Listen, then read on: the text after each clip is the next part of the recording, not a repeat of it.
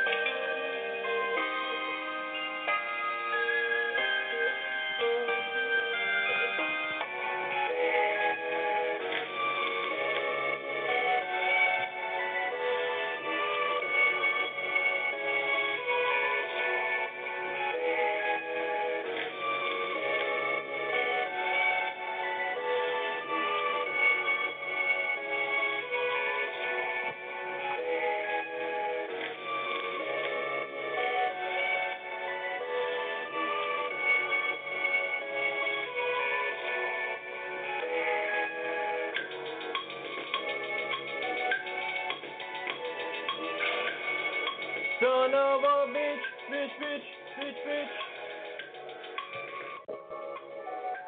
Hello, everybody.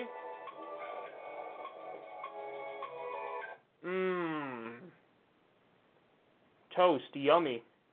That's what I like to call limp toast.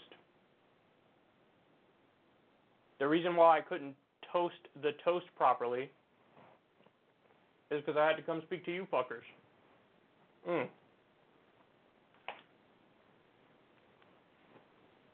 I got some hard deadlines in this bitch, know what I'm saying? Oh, goodness. Okay, so, as I eat my toast, which has, I can't believe it's not butter on it, and grape jelly, I'm going to give you a little rundown of the show. I heard that I can't believe it's not butter is actually secretly terrible for you. But I sprayed it on anyway, because I'm lazy as fuck. I don't want to use classic butter because you got to cut it and it's a whole thing. So I just spray. That's how I eat, the laziest way possible. But today we will be talking about, as you can see over my left shoulder here, Barack Obama. There were some new revelations about his reaction to the 2016 election when Hillary Clinton lost. Goodness gracious, is that interesting? So we're going to talk about that. I also have Data Boy Nate Silver continuing to make an ass of himself, but it's particularly hilarious because since his whole thing is I only care about the data, I'm a numbers guy, you would think he would be cognizant of that.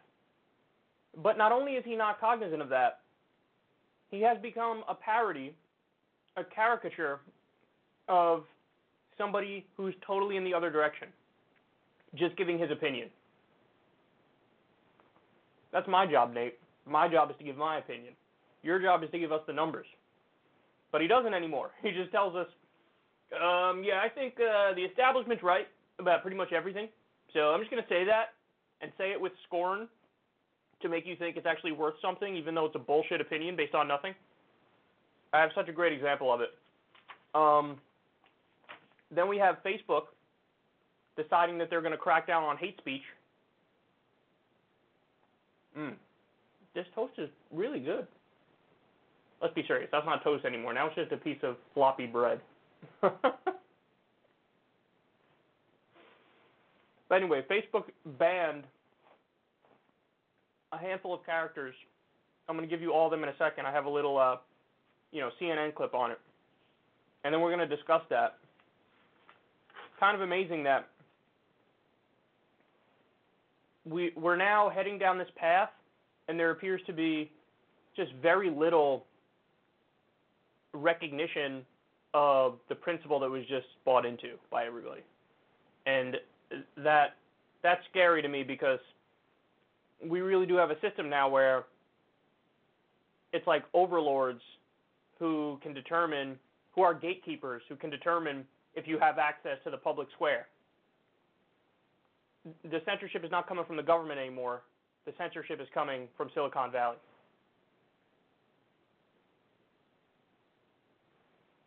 I think my tooth chipped. If I got this on video, that's fucking hilarious. All right. Feels like raggedy, if that makes sense. Anyway, I also have Rachel Maddow in the show. You don't want to miss that. I got 32 Joseph Biden stories, handsy Uncle Joseph, because he has his old stuff is now being dug up by some wonderful people doing this thing called opposition research, which the left usually totally doesn't do. But as of right now, they started to do it again. The jelly matches my shirt. That's pretty cool. I just noticed that now. And when you do Oppo on Biden, apparently it's like, it's not even close. He's just as bad as your worst fears of him. Because he does have this kind of, he has a sensibility to him, an aura to him of, working guy Joe. Yeah, Joe, looking out for the regular folks. Bitch. Not even close. Wait until you see the clips I have for you. So,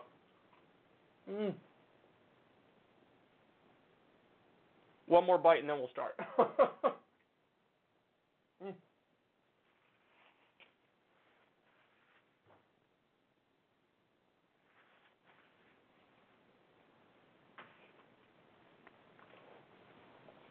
Okay.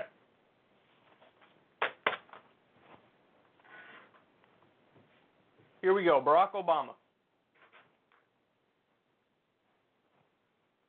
So the Daily Mail has a fascinating story about the 2016 election.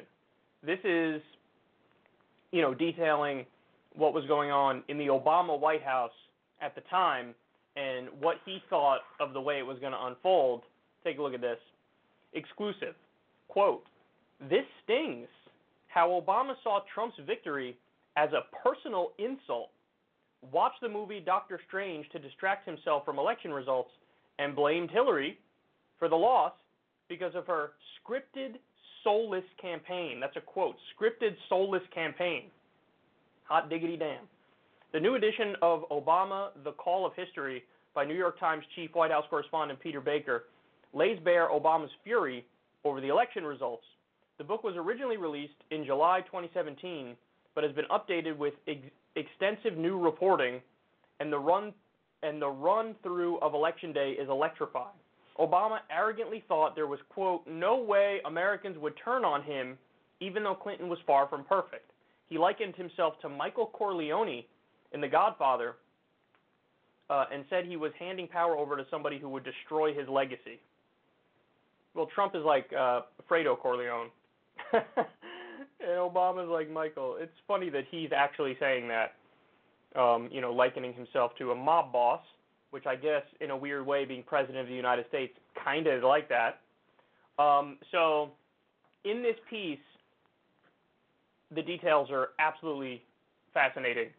Obama called Trump a con man straight out of Huckleberry Finn. He said this is the kind of guy who's existed throughout American history. He viewed him as a cartoon. Obama struggled with what the American people did on election night. And he said that they, quote, "simply could not have decided to replace him with a buffoonish showman whose calling cards had been repeated bankruptcies, serial marriages, and racist dog whistles." As the weeks went by, Obama went through, quote, "multiple emotional stages after Trump won, at times being philosophical, and at other times he flashed anger. He also showed a rare self-doubt and wondered if maybe this is what people want." Obama told one aide, quote, "I've got the economy set up well for him. No facts, no consequences. They can just have a cartoon." In a stinging passage, here's what Baker writes. He says, "To Obama and his team, however, the real blame lay squarely with Clinton. Quote, she was the one who could not translate his strong record and healthy economy into a winning message. She brought many of her troubles on herself. No one forced her to underestimate the danger in the Midwest states of Wisconsin and Michigan. No one forced her to set up a private email server that would come back to haunt her. No one forced her to take hundreds of thousands of dollars from Goldman Sachs and other pillars of Wall Street for speeches. No one forced her to run a scripted, soulless campaign that tested 85 slogans before coming up with "Stronger Together." So that's all, allegedly right out of Barack Obama's mouth. Again, I want to read through that one more time because I think it's that stinging. She was the one who could not translate his strong record and healthy economy into a winning message. She brought many of her troubles on herself. No one forced her to underestimate the danger in the Midwest states of Wisconsin and Michigan. No one forced her to set up a private email server that would come back to haunt her. No one forced her to take hundreds of thousands of dollars from Goldman Sachs and other pillars of Wall Street for speeches. No one forced her to run a scripted, soulless campaign that tested 85 slogans before coming up with "Stronger Together." Okay. When I read this story, at first I was kind of conflicted as to how to feel it, but I actually just made up my mind as we were going back over it now. And my conclusion is, Obama's actually absolving too much from himself. So it's easy for me to come out here and just flat out agree with Obama's commentary here, because yeah, it's true. I mean, everything he said is kind of spot on about how terrible Hillary Clinton is and how she's the main reason that she lost. Can't blame 84 other things. She's the main reason why she lost. However, Obama's got, a self-perception that does not fully match up to the reality of the situation.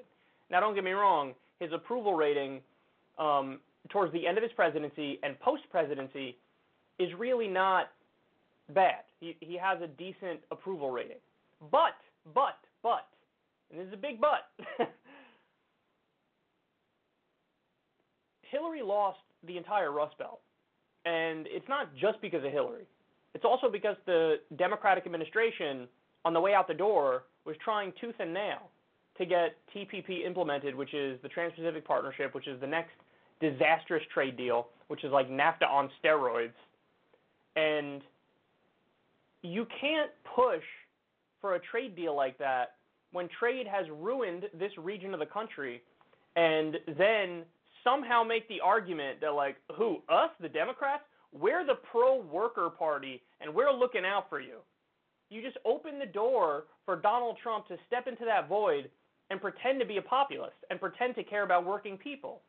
And so what he did is he focused like a laser on the Rust Belt states, and he hammered away, spoke about how Bill Clinton signed NAFTA, Hillary Clinton supported NAFTA, Hillary Clinton supports all these outsourcing deals. She said 45 times that TPP is the gold standard. Obama and Biden were pushing for TPP as the election was going on.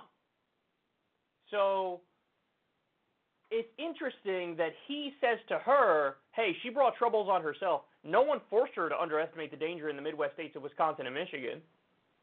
But here's the thing, Obama. Let's say you were running for a third term at the time, and you were campaigning in the Midwestern states. There's a good argument to be made that Trump still could have edged out a victory there, because you can't simultaneously push for TPP and then go talk to these people as if you're fighting for them. So it's not like he bears more responsibility than he likes to admit. Now, having said that, he's right that Hillary Clinton is the main reason why she lost. But he's absolving himself, I think, of too much. So don't get me wrong. I think if Hillary sees this story, her gut reaction would be to totally blame Obama in the same way that she's blamed everything but herself for her loss. And that would be too far. But he definitely is more to blame than he's letting on here. I mean, think about this. No one forced her to take hundreds of thousands of dollars from Goldman Sachs and other pillars of Wall Street for speeches. Dude, you raised a tremendous amount of money from Wall Street when you ran for president. So now you turn around and yell at her for doing the same thing. Well, you did it. So maybe she thought, hey, I could possibly win by even when I do this, because that's what happened with you. And then not to mention, the second you got out of office, what was the first article we saw about Obama when he left office? He went to give a speech to Wall Street banks and got paid hundreds of thousands of dollars.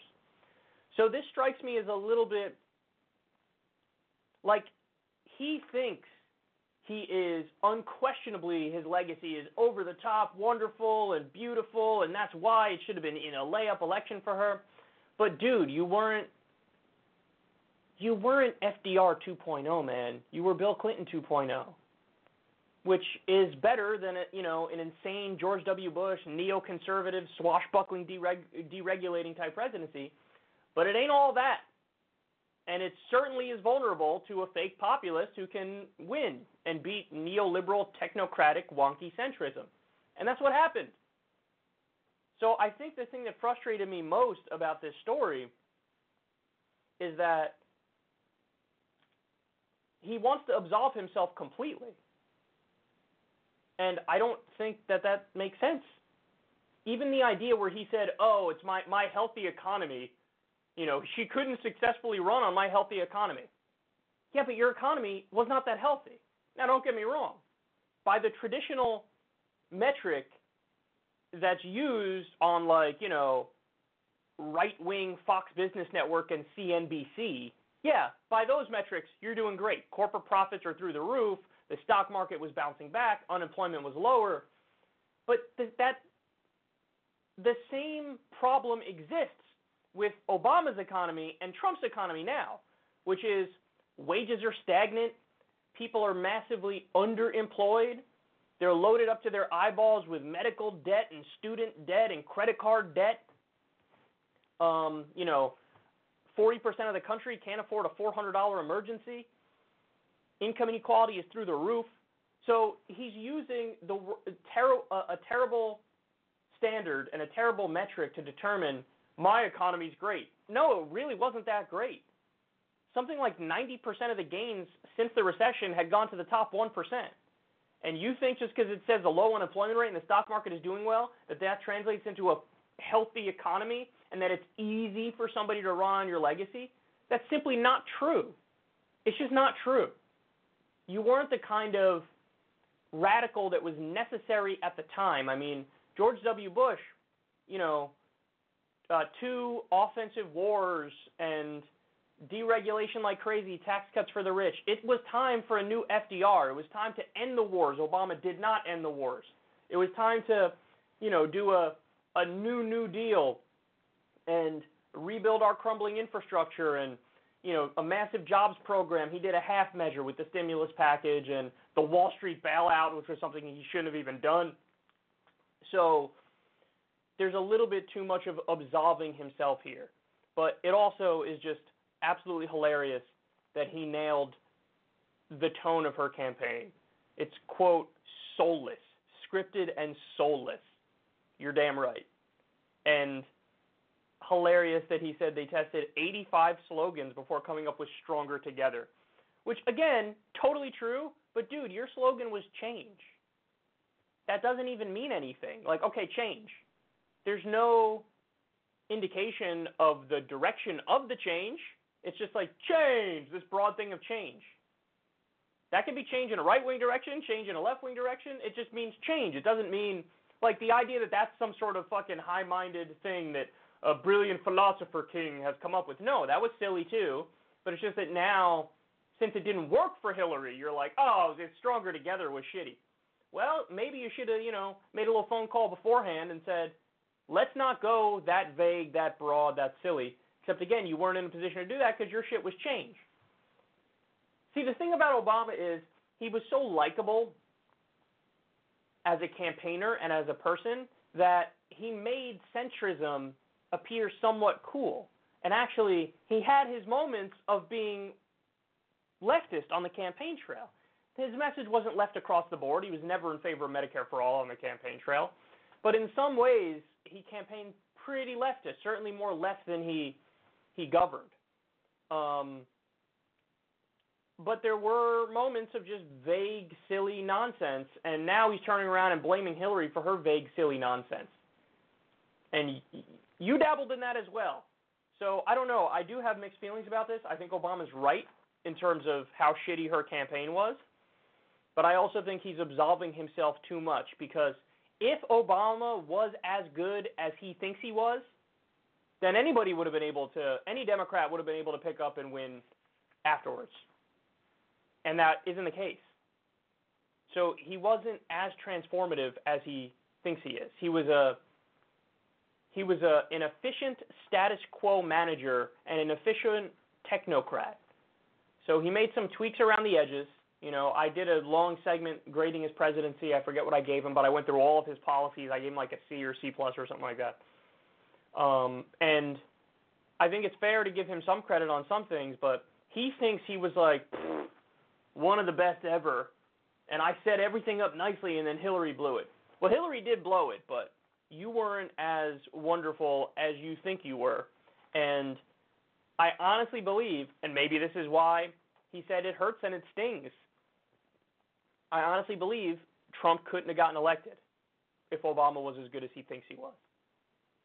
And you'll notice something, we've spoken about this before, but why do you think it is that so many centrist Democrats, they love to only focus on the racial aspect of Trump, and they love to yelp about Russia nonstop? Because those are the convenient scapegoats. If the problem is just that, all of Trump voters are racist, full stop, and Vladimir Putin swung the election, full stop. If you really believe that, then what just happened?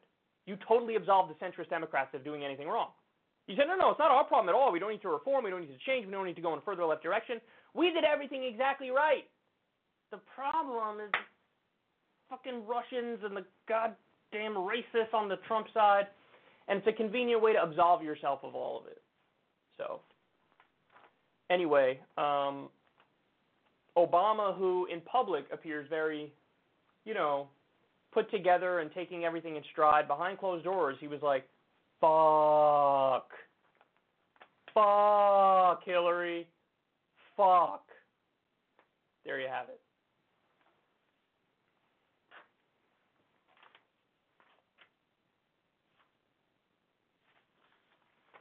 Okay.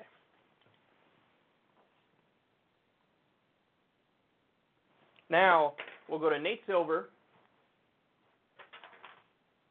Nate Silver is a bitch. He's a bitch. That's my little jingle. My little Nate Silver jingle. Okay, here we go. So Nate Silver fancies himself a data guy. This is why I've given him the nickname Data Boy. But nowadays, the overwhelming majority of his tweets are just opinion. And they're like opinion while he pretends like they're more than that. And that is super frustrating. You would think these guys would learn a little bit of humility when they were totally convinced that Trump was going to lose the 2016 election, and then he didn't. You would think there'd be like, some grappling with that fact and maybe reeling it in a little bit with the opinion, especially since you view yourself as the data guy. But no, if anything, he's gotten worse. So let's take a look at his latest abomination of a hot take. He says, mini thread, if you're someone on the left and you want to defeat Biden, a 76-year-old white guy, then maybe backing Sanders, a 77-year-old white guy, is not the way to do it.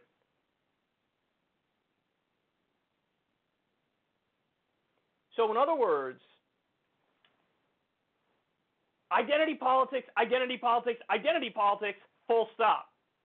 That's all there is. Well, here's an old white guy, and here's an old white guy. Nate, that disregards literally everything that's important and substantive. Literally everything. Everything. I mean, God damn it. Dick Cheney is an old white guy, and Noam Chomsky is an old white guy. Are we supposed to act like the fact that they're old white guys is even relevant? It's not even close to relevant. They're polar opposites in every single conceivable way. Every way. If you're on the left and you want to defeat Biden, a 76-year-old white guy, maybe backing Sanders, a 77-year-old white guy, is not the way to do it. Dude, this is the data guy, data boy over here. All right, I have more from him. Like it or not, identity, race, gender, age, is a major aspect of what people vote on. And you're probably not going to persuade many voters to back Bernie over Biden on the basis of electability or leadership, since Biden was VP. Those are disadvantages for you, in fact. So you're really banking on making up a lot of ground on Bernie being closer to the center of the Democratic electorate on policy, which is not clear he is. What? Or voters agreeing with his institutional critique of the Democratic Party, which most Democrats won't.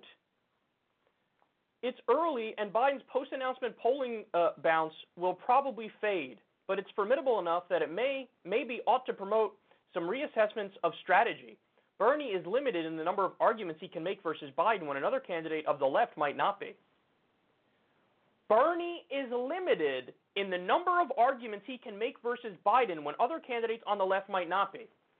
How on earth is he limited when, and we're going to get to this later today, in fact, there's 1,000 videos of Biden throughout his career, going back as far as you want and going forward as far as you want, where he's just saying insane thing after insane thing, promoting insane policy position after insane policy position, praising Dick Cheney, saying he wants to bomb North Korea. I mean, the list goes on and on. I'd be here all day if I went through all of it. There could not be a starker contrast between a guy who's on video throughout his career being right about everything and warning everybody about everything, and a guy who's been wrong about everything and looked for political convenience at all the times when it really mattered and he needed to show some spine and stand up for the right thing. Not only are you wrong, there cannot be a bigger contrast, Nate. It's not possible for there to be a bigger contrast. Also, when he says, well, it's not clear that Bernie's closer to the Democratic electorate than Biden is. You're the polls guy. You're the fucking polls guy, dude. Go to any poll on the actual issues, and you are proven wrong empirically, objectively, immediately. You name the policy, I'll show you the results. Medicare for all. What is it, over 80% of the American people, over 80% of the Democratic Party supports it now? Biden's fucking mealy-mouthed nonsense, expand Obamacare, public option, maybe. Medicare for all polls way more popular than that. The shitty little centrist middle ground, sometimes Obamacare doesn't even poll over 50%. Medicare for all kicks its ass. So Bernie is way closer on that issue. Free college, Bernie is way closer on that issue. You go down the Canada policy beliefs, legalizing marijuana. Did you know there was a time years ago when Pat Robertson said, hey, I think it's kind of crazy that we're locking people up for, taking a couple of hits of marijuana and having a small amount of marijuana on them. Seems like a waste of resources and seems like you're ruining people's lives over not much.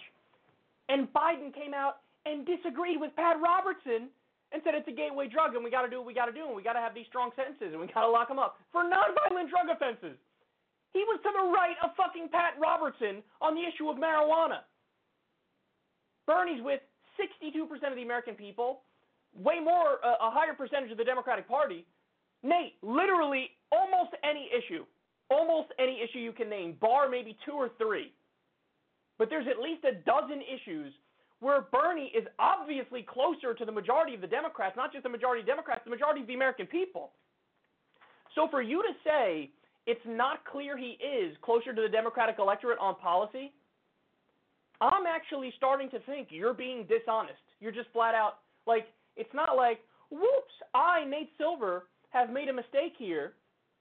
It's, I am purposefully obfuscating for the sake of trying to put Bernie down. That's what it appears like. Because you're the data guy and you don't know where the American people stand on all of these basic policies. You don't know where the Democratic Party stands, the Democratic base, the actual voters, on all of these policies. I mean, it's inconceivable. It's totally inconceivable. And then he says, well, most voters are not going to agree with his critique of the institutional Democratic Party. What planet does Nate Silver live on where, people just love the Democratic Party and love the Republican Party and have no problem with the institutions themselves? Hey, dude, you do know Congress's approval rating is in the teens, right? You want to know why? Because they're the swamp. They're the establishment. They're representing the business interests, the status quo. They're representing corporations and the rich. This idea of critiquing the Democratic Party is not going to fly, even in a Democratic primary. What's the number? I think it's over 50% of the American people that feel like totally disenfranchised by the system and hate both parties. So you think an anti-establishment message can't work? Donald Trump got the Republican nomination bashing the Republican Party nonstop. It's a total myth. You want to talk about data? There is zero data to back up Nate's claim. They're not going to agree with his institutional critique of the Democratic Party. Nate, that's you in your own little bubble in Washington, D.C. or New York, where you're like surrounded by people who love the Democratic Party. Rah, rah, Nancy Pelosi, yay! Her approval rating is in the fucking 20s, bro. The rest of the country does not reflect your establishment elitist sensibilities. He's so massively out of touch. It is honestly stupid. I don't know if he's stupid or ignorant or dishonest, but at this point it really does look like he's being dishonest. And then he went on to say, I don't have the quote, the tweet here ready for you, but he went on to say, because everybody in his replies was like, policy is what matters. What are you saying? What are you saying? Just viewing it from an identity level. Everybody said, or he said, it's elitist to care about policy. It's elitist to argue that policy comes front and center. That is literally the opposite of elitist. If you're pushing for raising the minimum wage, do you have any idea how many people that helps? Do you have any idea? If you're arguing for Medicare for all, what you're saying is there are 44 million people who are uninsured right now. I want them all covered, and I want them to be able to get quality health care, and I want to cut everybody's costs down. When you argue on policy, hey, I want to end the wars, you're arguing to save lives, the lives of U.S. soldiers, the lives of innocent civilians overseas. He's arguing policy is elitist. No, what you're saying is elitist, as if people, can afford to sit around and go, I don't know, there's an old white man and there's an old white man. They're all the same. Maybe the way to beat that old white guy is not with another old white guy. But Joe Biden, and let's take Kamala Harris, she's a person of color and a woman, they are way more aligned ideologically than Bernie and Biden. So there's a much starker contrast between Bernie and Biden than Kamala and Biden. Why are you obfuscating on this? Again, he doesn't care about the data, man. He really doesn't care about the data. And this is where he fucked up in 2016, too, where he kept assuming that the party always wins out. And that's why he kept saying it's not going to be Trump. There were 1,000 articles on 538. It's not going to be Trump. It's not going to be Trump. It's not going to be Trump. The tortured logic, by the way, was always like, sure, he's leading by like 15 points over the closest competitor. However, he seems to top out at like 35% support. 35% is not a majority of the Republican voting base. So we think the party is ultimately going to win out and they're going to get their establishment candidate. And he was just dead wrong. Now he's making the same arguments about Bernie, too. I responded to one of the things he said the other day because it was literally the same argument. It was, sure, Bernie's the front runner in most polls, but he's not getting over 50%. So there's not enough support there in the Democratic base, so he's not really the front runner.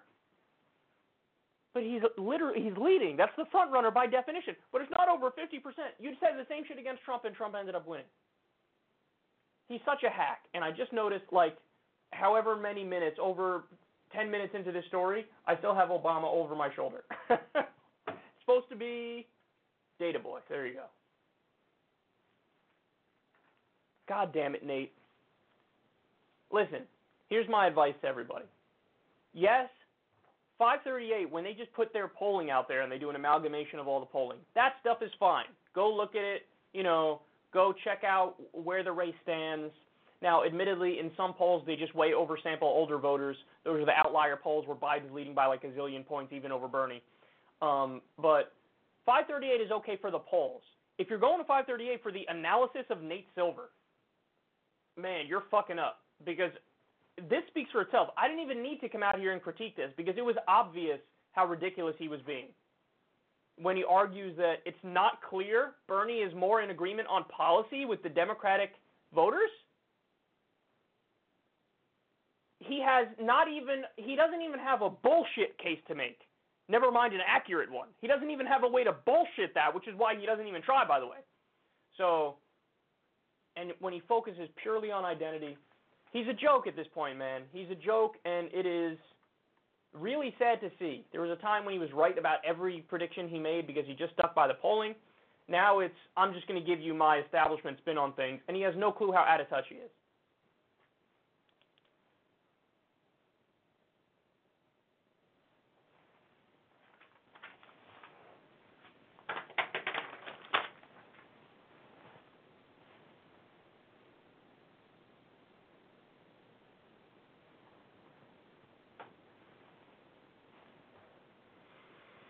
All right, now let's go to Facebook, and I'm going to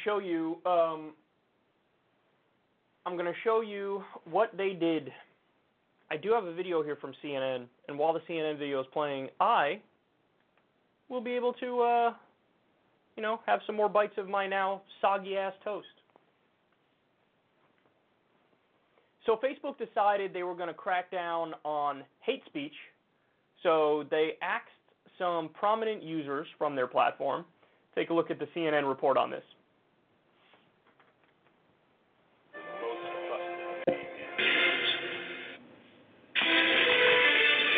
Just into CNN, Facebook is purging several high-profile names from its platforms. Among them, Nation of Islam leader Louis Farrakhan, right-wing conspiracy theorist Alex Jones, as well as his media outlet InfoWars.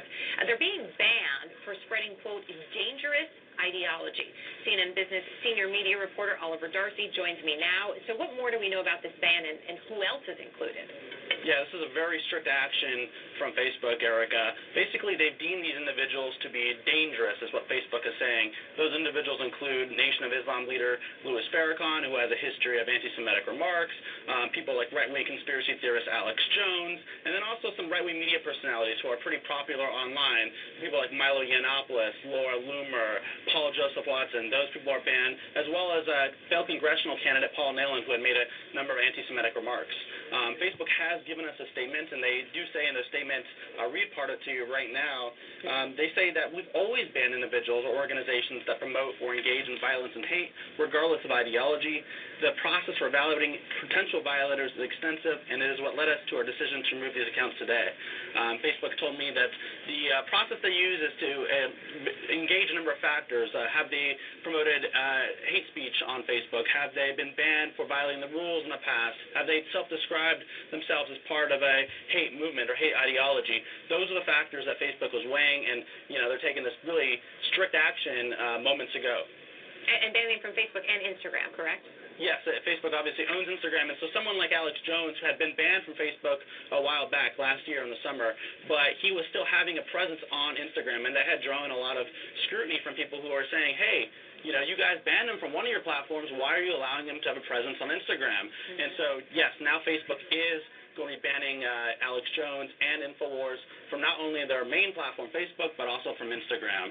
I checked in also to see if these people would be banned from WhatsApp, which is also owned by Facebook, and a spokesperson could not say immediately because it's, I guess, unclear whether some of these people have WhatsApp accounts, according to the spokesperson. All right, but we know you'll continue to check on it. Oliver Darcy, good to see you. Thank you.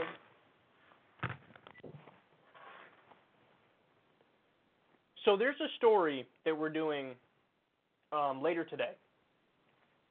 And that story is about how Rachel Maddow went on her show and she argued, oh my goodness, Trump is doing Putin's bidding on the issue of Venezuela, and good old John Bolton and Mike Pompeo, how can they, work with Trump, this guy Trump, in good faith, knowing that Trump is a puppet of Vladimir Putin, and all Mike Pompeo and John Bolton are trying to do is bring good old-fashioned freedom and democracy to Venezuela. So she framed the story as Trump is Putin's puppet because he's not hawkish enough on Venezuela, and isn't John Bolton and Mike Pompeo, aren't they both so reasonable and so intelligent and so principled, regardless of what you think of them in the past? They're obviously correct, and we need to do war in Venezuela and topple that government. And, oh, my God, Trump is so bad and so wrong, and he's a puppet of Putin, because to this point, Trump has only leveled crippling sanctions on Venezuela, and Trump has only backed a coup from within the country. He has not done actual military strikes and has not done an actual invasion of Venezuela. And the framing of the segment is, wouldn't that be awesome? Wouldn't that be the right thing to do? There were instances of, again, to bring up Russiagate, this is just one example, but I'll give you many, where all of mainstream media melted down for 3 days straight because they said Paul Manafort repeatedly met with Julian Assange in the Ecuadorian embassy, where they were, plotting their evil election meddling in the U.S. Now, that turned out to be totally factually untrue. We know because Mueller came out at the time and said this is untrue, and there was not a mention of that in the report. Why? Because it didn't happen. I think The Guardian originally reported it. They haven't taken it down. They haven't corrected themselves or anything. Should all the media outlets that breathlessly ran with that for 3 days straight when they were totally factually wrong, should they have their stuff pulled? Should Maddow have her stuff pulled for doing conspiracy mongering and doing the conspiracy mongering for the ends of let's go to war in Venezuela? Should she have her stuff pulled from Facebook? All right, an even clearer example, the Iraq War. At the time, all of mainstream media was dead wrong. They helped push for us to go to war based on lies. What they would do is they would get people, their sources in the Pentagon, in the CIA, and they would say, well, according to my source, Saddam Hussein has yellow cake and he's got weapons of mass destruction, and the implication was, of course, you're going to use it on us, so we got to go now. They lied, and there was a connection between Saddam Hussein and Osama bin Laden. There was not. So the case that was made from elements in our government that was fed to the media, and then the media ran with it, the famous, I think it was Judith Miller in the New York Times, quoting Dick Cheney, I think it was, and Cheney just basically making it up. And all this fear-mongering about Saddam, and then New York Times ran with it as if it was factual. There was a giant conspiracy to actively push us into an illegal offensive war that resulted in $7 trillion wasted, at least 200,000 civilians killed, and thousands of U.S. civilians killed. Thousands of U.S. soldiers killed. Should all the mainstream media outlets get their stuff pulled as a result of that? Because you want to talk about conspiracy, that was a conspiracy theory through and through. And then it was also a conspiracy theory that was used towards pushing an illegal offensive war that resulted in the deaths of countless people. I mean, again, if you're going to talk about, well, we got to pull people down because this is dangerous. It's dangerous to have people like Alex Jones up there talking, and Milo Yiannopoulos and Louis Farrakhan, and Paul Joseph Watson is another one that they pulled, which is particularly weird because Paul Joseph Watson was the guy who worked at InfoWars. He was like an affiliate with InfoWars. And in the Alex Jones deposition, I don't know if you guys saw it. I watched it. The whole thing's on YouTube, and it's amazing. But the person doing the deposition keeps telling Alex Jones, like, and your colleague, Paul Joseph Watson, kept telling you, don't shut up about Sandy Hook. You're wrong about Sandy Hook. It's not a conspiracy. Stop bringing it up. Stop bringing it up. And they kept mentioning to Alex Jones, like, when your colleague was telling you this, what were you thinking? So here's a guy who, and he's dabbled in 9/11 conspiracy stuff, among other things. So I think there's a solid argument that he's, far right guy, but pulling him down? For what? Because he was affiliated with Alex Jones? Or is the 9/11 conspiracy stuff enough to pull somebody down? I mean, that's a whole fucking genre on YouTube and online. Should all of that stuff get pulled down? Okay, so if all of that stuff gets pulled down, if you say yes to that, well, what about the conspiracy theories regarding JFK? Because over 50% of the country literally thinks that it wasn't the official story is not correct. That's what they say. Now, I don't know. I have no idea. I haven't looked at that in depth, so I can't give you like a solid opinion on that. But here's what I do know. You should be allowed to talk about it. Even if you're fucking factually dead wrong and your conspiracy is the weirdest of all the conspiracies, you should be allowed to talk about that. You should. You just should. So if you start pulling out, well, he did 9/11 truth, well, okay, then should the JFK truthers get their shit pulled down? Because that's another genre in and of itself. So you see the problem here once you open the door, and then there's the flip side of the equation, which is, think about this. Remember when, we learned through WikiLeaks what happened with the DNC in the 2016 election where, I mean, the details, the specifics of how that election was rigged for Hillary. I mean, literally, the DNC was acting as an arm of the Clinton campaign. Literally. Hillary had last say on the fucking PR releases from the DNC. They had a fundraising agreement between the two of them. We also learned, of course, that Donna Brazile was slipping Hillary questions before the debates with Bernie. There was just endless detail about the ways in which everything was biased against Bernie Sanders. Also, we learned Hillary Clinton was given these speeches talking about how there's an intolerable bigotry against the rich in the United States of America. And I think we need totally free and open trade borders like NAFTA on steroids, basically. And I think, you should have public positions and private positions if you're a politician. So in other words, tell your donors one thing and do that, but tell the public something else. So we learned all of this stuff, and all this stuff was super important, but mainstream media avoided this stuff like the plague. And they even went as far as to muddy the waters and pretend like, no, these leaks aren't even genuine. Because there was an attempt afterwards, like, okay, muddy the waters by doing a fake release of WikiLeaks stuff and pretending that, see, WikiLeaks got something wrong, therefore you can't trust any of the stuff they just released. Meanwhile, they were right about all the stuff they released. So think about it.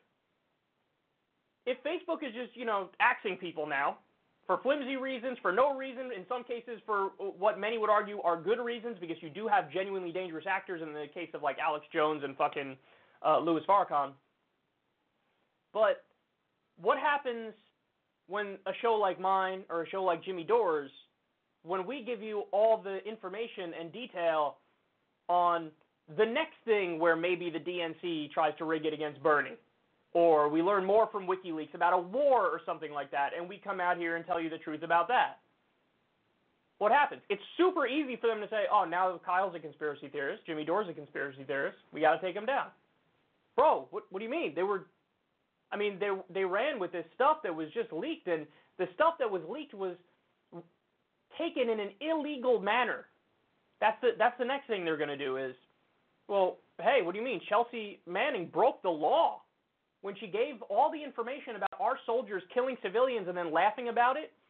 She gave that information to WikiLeaks, and WikiLeaks ran with it. Well, it was illegal what Chelsea Manning did. She went to prison over it. So you can't report on that. You can't talk about that.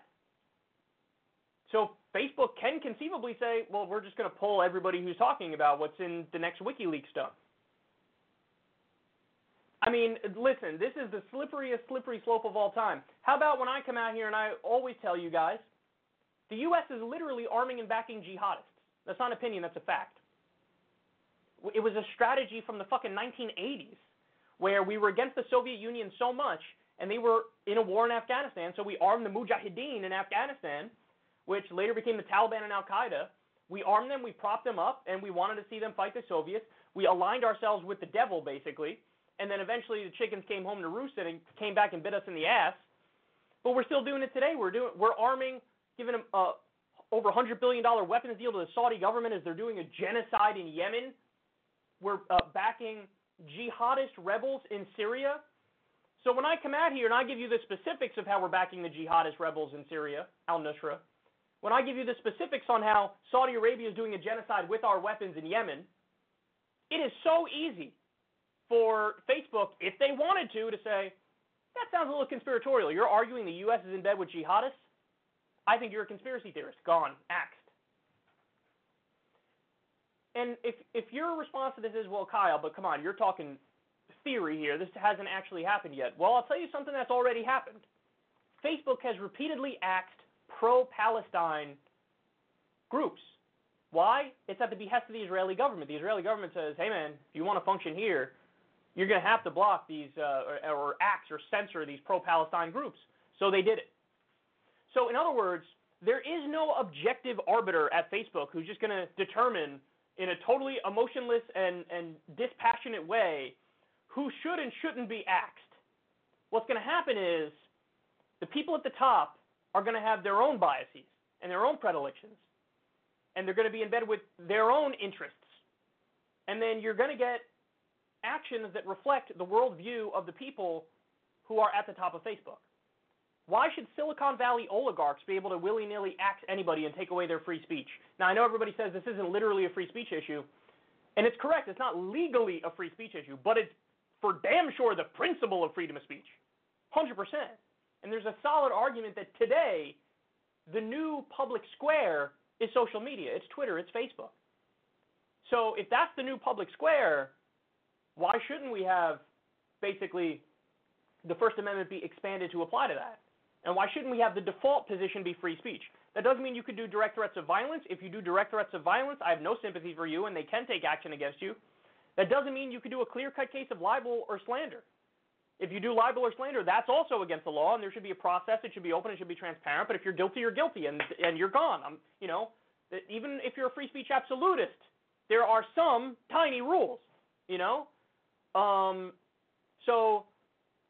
But the default should be freedom of speech. And right now we have a situation where it's shadowy Silicon Valley oligarch billionaires who get to determine who gets to talk and who doesn't get to talk. If you're comfortable with that, you have bought into a principle that will destroy you. That's what's going to happen. You will have bought into a principle that will destroy you. CNN has already done articles calling Jimmy Dore a conspiracy theorist. I think it was specifically over the issue of Syria. They called him a conspiracy theorist because he questioned the evidence in the gas attacks from Assad. Now, whether or not Jimmy's right about that, I don't even care, because the issue here is, should he be allowed to ask that question? Honestly, I'll go further. Should he be allowed to even maybe talk about it and get it wrong without being fucking censored and getting the internet death penalty and kicked off line? The answer is yes, he should be able to do that, in my opinion. Because that's the default position. The default position should be let everybody talk, freedom of speech, and then only in very fringe, rare cases where there's an open and clear process can you say, this person we can get rid of for reasons X, Y, and Z. But certainly, the path we're going down now is incredibly scary. And if you're on the left and you're cheering this, I'm warning you. You know who they're coming for next, right? They're coming for commie groups, Marxist groups. They're coming for, there's a group of socialist gun owners. It's like gun enthusiasts who are socialists. They'll eventually come for you. They're coming for new Black Panthers and, identitarian movements on the left. This is what happens. Historically, censorship is always used against more marginalized communities. Now, right now is step one, where it's the thing where almost nobody will react and say they're wrong, because who the fuck likes Alex Jones? Who likes Alex Jones? Who likes fucking Louis Farrakhan or Milo Yiannopoulos or Laura Loomer? Like, who likes these people? Nobody likes these people. Or at least no serious people like these people. So it's easy to take a case where everybody goes, yes, I hate that guy, so I agree with this. But they just got you, because you just bought into the principle. And now that door's open, and that's the slipperiest slippery slope of all time. And I'm telling you, here's what's going to end up happening. Only establishment outlets will get free speech, and they'll be allowed to get everything wrong, and they'll be allowed to do their own conspiracy theories, and there will be no consequences for them, and all the independent new media outlets and all the left voices, truly left voices, they will be the ones, along with the far right, to get axed. So don't say I didn't warn you. And again, if you buy into this, well, just ask yourself the question. If all this technology was around during the lead up to the Iraq War, where they all conspiracy mongered and got it dead wrong, and it resulted in a war with people dying, should they all have been pulled as a result of that? Should every mainstream media outlet that cheerleaded this and got everything dead wrong and got us into war, built the case for war, built the public sentiment for war, should they all have been pulled at the time? And if you answer no to that, well, then maybe, you're now beginning to understand why this whole principle of letting them exit whenever they want, however they want, based on whatever they want, it's not a good idea. So I would say it has begun, but it has begun a while ago, and now it's just the next logical step. And they'll keep going. It'll be Facebook, it'll be Twitter, it'll be YouTube, and the future is looking very censorious, regardless of what you think of this batch of censored folks.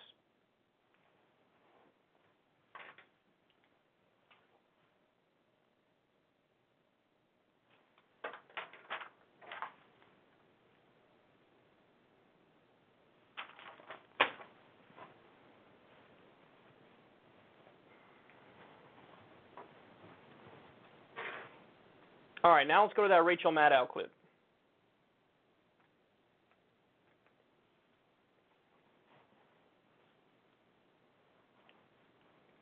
So Rachel Maddow is pretty mad that Trump isn't being more hawkish on the issue of Venezuela. Really, this is only exactly what I've been warning you about when it comes to Russiagate and the dynamic of people who are nominally on the left now resisting Trump from the right.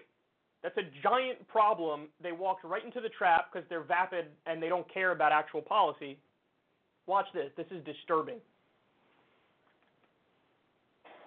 He did, however, make clear today, after this phone call, that even though the whole rest of his own administration spent all week saying that Russia was interfering in Venezuela and propping up the Venezuelan dictator there, turns out President Trump now says Putin isn't doing that at all, because Putin told him so. You see the headline in Bloomberg News today, Trump says Putin's not involved in Venezuela despite U.S. claims. So Putin says he's not doing it, and so President Trump believes it. And so, hey John Bolton, hey Mike Pompeo, are you guys enjoying your jobs right now? You each thought your job this week was to name and shame and threaten and counter Russian government involvement in Venezuela while saber-rattling about how everybody else better get out of the way because the U.S. is really mad about it. Guys, turns out your actual job is figuring out how and why you work for a president who says whatever Vladimir Putin tells him. Just to be clear here, how do you come to work anymore if you're John Bolton? Right? Regardless of what you thought about John Bolton before this, of his whole career and his track record, just think of John Bolton as a human being. This is what John Bolton, human being, thought his job was this week. Again, whether you like what he's saying here or not, this is what they've had him out there saying. The Trump administration has also made the claim that Russia is very much involved in propping up the Maduro regime. Secretary of State Mike Pompeo told my colleague Wolf Blitzer yesterday that there was a plane waiting to take Maduro to Cuba, but the Russians talked him out of it. What exactly is the Russian role here? Look, the Russians like nothing better than putting a thumb in our eye. They're using the Cubans as surrogates. They'd love to get effective control of a country in this hemisphere. We've made it clear to the Russians in a lot of conversations at a lot of different levels, some of which are going to continue today, why we think this behavior is unacceptable to us. Yeah, you thought that was your job. But it turns out not at all. Not after Vladimir Putin gets done with President Trump today. He is not looking at all to get involved in Venezuela, other than he'd like to see something positive happen for Venezuela. Putin doing anything in Venezuela? Who said Putin's doing anything bad in Venezuela? Who have you been listening to? I'm with him. He says he's not. John Bolton, God bless you, good luck delicately and carefully shaving around that impressive mustache when you have to look at yourself in the mirror in coming days, Mr. National Security Advisor. This is who you're working for. You thought your job was to push Russia back because of what they're doing in Venezuela. The president spent an hour on the phone with Vladimir Putin today. Putin told him he's not in Venezuela. So now the new position of the U.S. government is that Putin is not in Venezuela. So Rachel Maddow is discussing Venezuela, and she's nominally on the left. She thinks of herself on the left, and she doesn't even mention that all of our policies towards Venezuela right now are insanely hawkish. We are, sanctioning them out the wazoo and doing an embargo on them and applying maximum political pressure. Furthermore, we are literally backing a regime change coup that's happening in the country right now and trying to rally the world to do the exact same, to recognize Gallardo as president and oust Maduro quite literally. And instead of talking about what's actually happening in Venezuela, the facts on the ground, what the U.S. policy is towards Venezuela, she's harping away on a comment made by the president. Would you like to talk about how our policy contradicts his commentary? Would you like to talk about that? No, you don't want to because you don't care about the policy. You just want to play gotcha with Trump. So when Trump goes out there and says, I don't know, Putin's not involved in Venezuela, that's what he tells me. Let me ask you a question. What's Occam's razor here?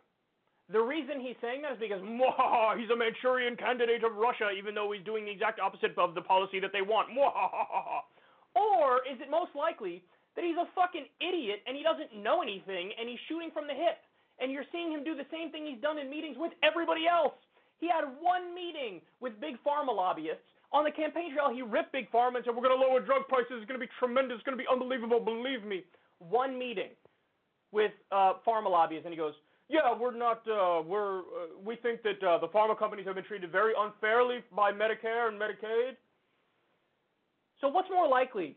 What's more likely, Rachel? He's a Manchurian candidate who somehow manages to be doing the opposite policy of what they want, or he's just an idiot shooting from the hip, and he's, I don't know, Putin told me he's not involved in Venezuela, so it's tremendous, he's not involved there, it's unbelievable. You know what the answer is. You know what's most likely. You know what Occam's razor is. And this is what I mean, resisting from the right. Look at her framing of that conversation. What did she say? She's making it seem like, oh, poor John Bolton and poor Mike Pompeo, they're the serious people in the room because they want to stand up to Russia and Venezuela. So in other words, being more hawkish is good in Venezuela, is positive in Venezuela. That's the right thing to do, to stand up to Russia by trying to force regime change and get rid of Maduro, who's their ally. And she thinks she's on the left. And this is her argument. Like, what do you mean? Of course, we should be backing another regime change coup. Absolutely. What do you mean? And then, by the way, Trump is carrying out those policies that are massively hawkish, and basically her reaction is not hawkish enough. Because you make comments that indicate the opposite, so you're not hawkish enough. Do you see the problem here? The only way in Rachel Maddow's mind that Donald Trump can prove he's not a puppet of Vladimir Putin is to literally go bomb Maduro right this second and militarily invade. And then I guarantee you this, even if Donald Trump did that, and he might, we're this close to that, by the way, this close, and that's what we should be resisting. But even if Donald Trump did that, I guarantee you, Rachel Maddow would go out on her show and find a way to spin it as if, no, militarily invading Venezuela, trying to topple Maduro quite literally with the U.S. military, that's somehow doing Putin's bidding. How do I know? Because she's done this with every other issue. Whatever Trump does, it's spun as puppet of Vladimir Putin. It doesn't matter. Whatever it is, it's spun as if, see, this proves he's a puppet of Vladimir Putin. Oh, he armed the Ukrainian rebels who are literally fighting Russia right this second? Something so hawkish, Obama was like, whoa, I can't do that. That's a major escalation. Trump did it, but still, Putin likes that. Pulling out of the fucking nuclear trade agreement? Putin likes that, even though he literally doesn't. Pulling out of the Iran deal? Putin likes that, even though he doesn't. Putting our warships in the Black Sea? Putin likes that, even though he doesn't. Doing a NATO buildup on Russia's border? Yeah, Putin likes that, even though he doesn't. Pressuring Germany's Angela Merkel to get out of an oil deal with Russia and have one with the U.S. instead, therefore massively damaging the Russian economy? Yeah, Putin likes that, even though he doesn't. So do you see the problem now? Rachel Maddow is acting like Mike Pompeo is, John Bolton is the adult in the room. The dude is an architect of the Iraq war. He's a fucking war criminal, quite literally. He's trying to do regime change now in Venezuela. And instead of Rachel Maddow opposing regime change, which is happening right in front of our fucking eyes, like a real lefty would, A real lefty would be screaming, stay out of Venezuela, hands off Venezuela. What are you doing? That's got nothing to do with us. We're violating international law. We have no right to just go in there and topple that government. Are you fucking kidding me? You want to talk about election meddling? Instead of fighting against regime change, what's she doing? Arguing that John Bolton has it nailed because he's more hawkish against Russia than Trump's fucking rhetoric is, even though Trump's policies are the opposite of his rhetoric, acting like, yo, I believe Putin, sure, he's not in Venezuela. Well, he's literally fighting them there right now and combating their influence by being more hawkish and by trying to get Gallardo in there. So I don't care what he says. Look at his policy and what he does. He's doing, in my opinion, the wrong thing. But then so let's say I was president now.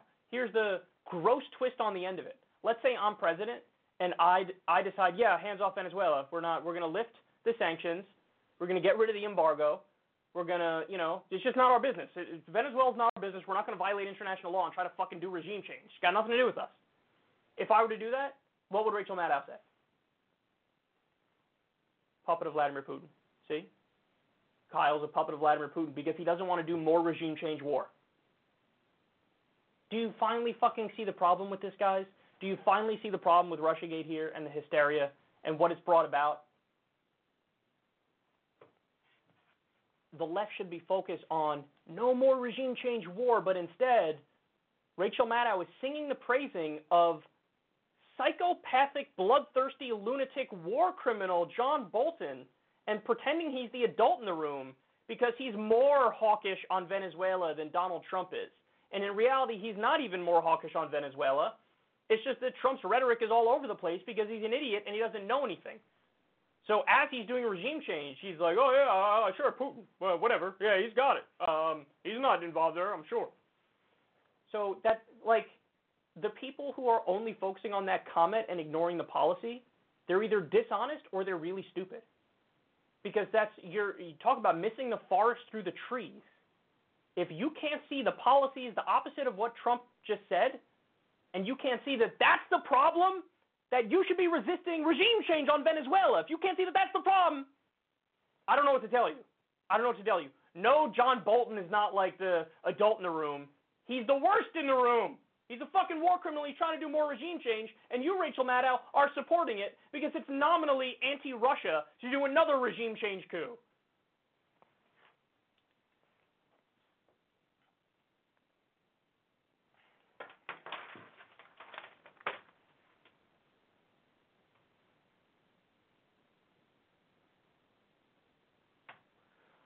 All right, Joe Biden, here we go.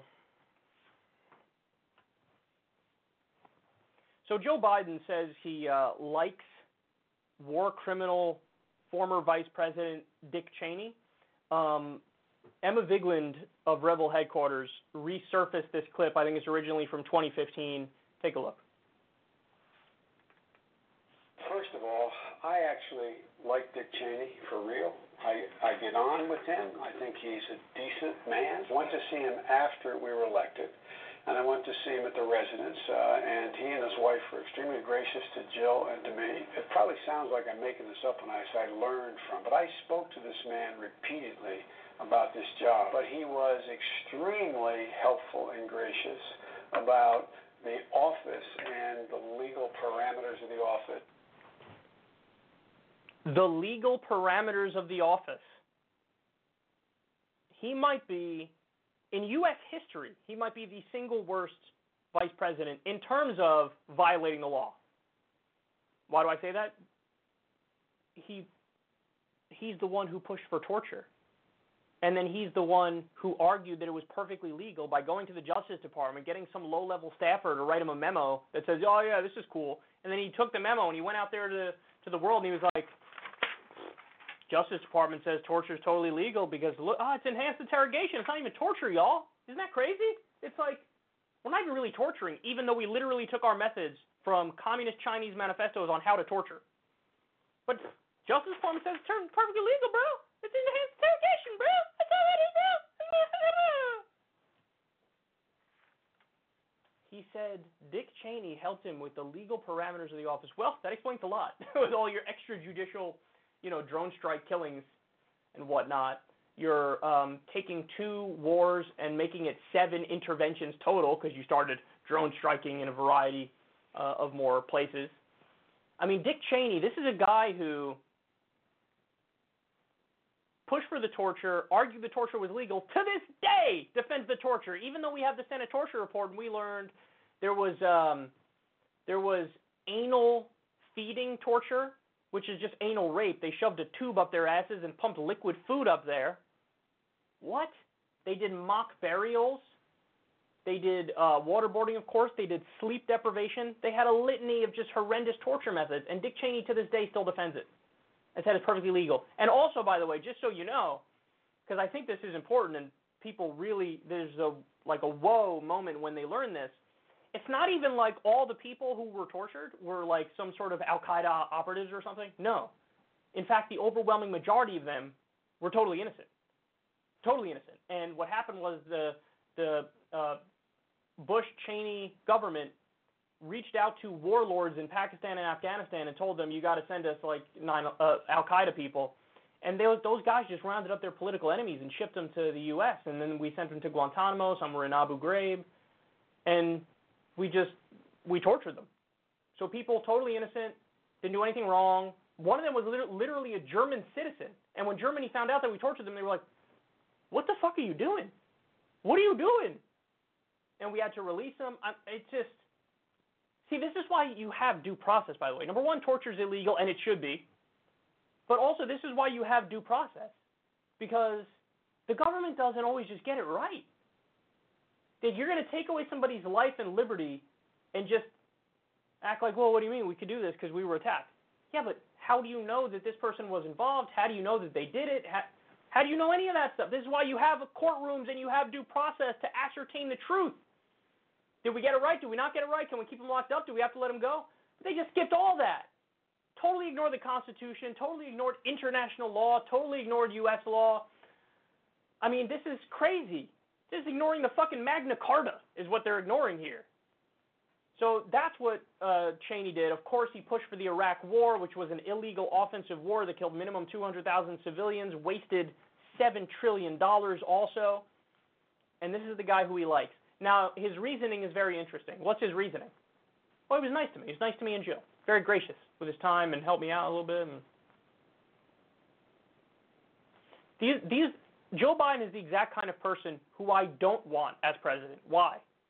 Because he thinks like what? These personal relationships override the bulk of somebody's career? I mean, Dick Cheney is a career criminal. Make no mistake about it. That's what he is. He's a career criminal. He's a war criminal. He should be in The Hague right now. But because he was nice to you and your wife, Joe, he's not a bad guy. You know what that shows, right? Joe Biden just doesn't give a shit. He's totally and fully dehumanized all the innocent victims in Iraq. He's totally and completely dehumanized all the innocent victims who were tortured at Guantanamo Bay and elsewhere. So they don't count to him. To him, it's like, well, those are the baddies. I've lumped them off in my mind, and they're the other. They're the baddies, so I have no sympathy for them. Why would I care? I know Dick Cheney. He's nice to me. He wears a suit and tie. He seems like a gentleman in front of me. I'm sure fucking Goebbels was a gentleman, too. I'm sure Himmler was a gentleman, too. It doesn't mean anything. That doesn't mean anything. You're in the club, Joe. You're in the fucking club. Yeah, the club treats other people in the club kindly. No shit. No fucking shit. You know who they don't treat kindly? Everybody else. All the fucking Americans who are in poverty and in debt up to their eyeballs because of college or because of a medical bill, or they don't give a fuck about them. They're not fighting for them, even though that's their fucking job. They don't care about all the dead, innocent women and children in Iraq and Afghanistan. They don't care about that. And you fell for the head fake. He smiles when he talks that. He offered me a very cold beverage. It was good. He was so gracious to me. And he told me a lot of the legal parameters of the office, you know what I'm saying? Nobody violated the law more than Dick Cheney in office. Nobody did. But the difference is, their effective argument is, when we do it, it doesn't count. It doesn't break the law. Why? What do you mean? We're the leaders of the world. We're in the office of the presidency of the United States of America. Law doesn't apply to us. And that's what he passed on to Joe Biden. That's what he passed on. Like, yeah. Doesn't really matter. You can do whatever you want, basically. Kill people, torture people. Doesn't matter. It's all good. He's a very kind and gracious man. I love him very much. His approval rating of fucking like 22% was really inspiring to me. Try to go find a video of Bernie Sanders praising Bernie Sanders praising Dick Cheney. You ain't going to find it. And that says something.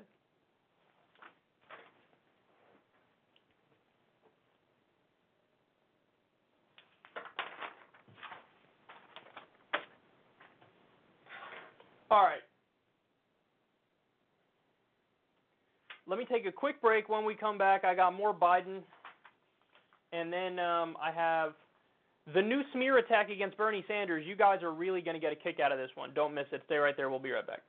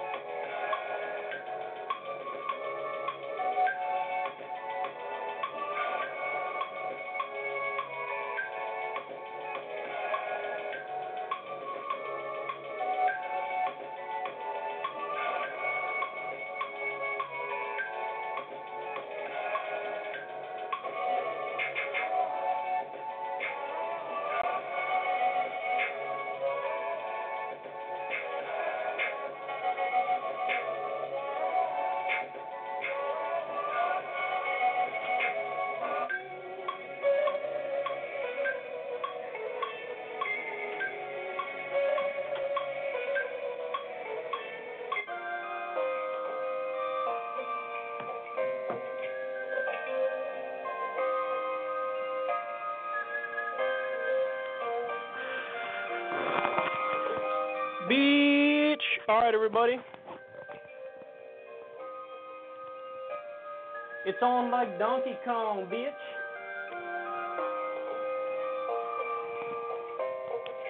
More from Handsy Uncle Joseph.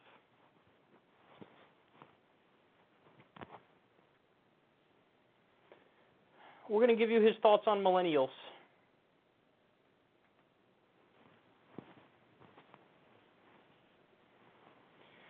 So Joe Biden recently spoke about millennials.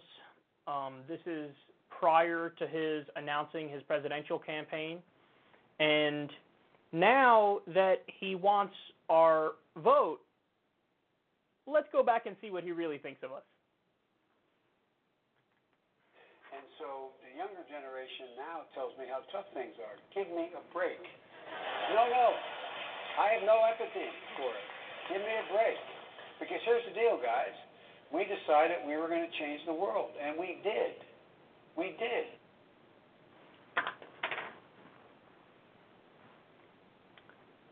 You have no empathy for the younger generation, and you want us to give you a break. No, you will not be receiving that break. Oh, shit. No empathy. Well, that's interesting because, it was you guys, and you in particular, because of your vote, you started the illegal offensive Iraq war based on lies, which led to thousands of U.S. soldiers dying, hundreds of thousands of innocent Iraqi civilians dying, and $7 trillion wasted, and oh yeah, by the way, we're still there. War in Afghanistan, same thing. Wasn't millennials that started that. We're still there now. The Taliban has control of more territory now than they did when the Afghanistan war started. By any way of, judging that war, it's a failure. It's a total failure. We're bombing 7 or 8 different countries right this second. There's a shadow war going on in Africa. So you have all these wars where you willy-nilly send my generation to go die. You run up the bill for it and turn it over to taxpayers. You repeatedly deregulated the economy, which led to massive boom-bust cycles where, oh my God, everything's doing so well, oh my God, everything crashed and it's a disaster. You guys signed away our future with your shitty outsourcing deals, your shitty trade deals like NAFTA and CAFTA and permanent normal trade relations with China. You, the price of college has skyrocketed, man, skyrocketed to the point where there's $1.3 trillion worth of student loan debt in this country. 44 million people feeling the pain from that. When back in the day, back in Biden's day, you could have one factory job, not even have a college education, one factory job, and you can, provide for a family of 4 on that salary. Now, forget it. You need a college degree, and then even when you get the college degree, it's no guarantee that you're going to get a high-paying job or you're going to get enough money to raise a family. We can't afford houses nowadays. Are you kidding me? So these guys, let's face it, totally blew up the country, destroyed the country with bad decision after bad decision after bad decision. Worst of all, it was their generation. It was the boomers. And I actually don't know, is he part of the silent generation or the boomers? Either way, it was the older generations that allowed money into politics. And then now the corrupting influence of money is honestly, it's at such a high level that it's comical. Like elections are run by corporations and billionaires.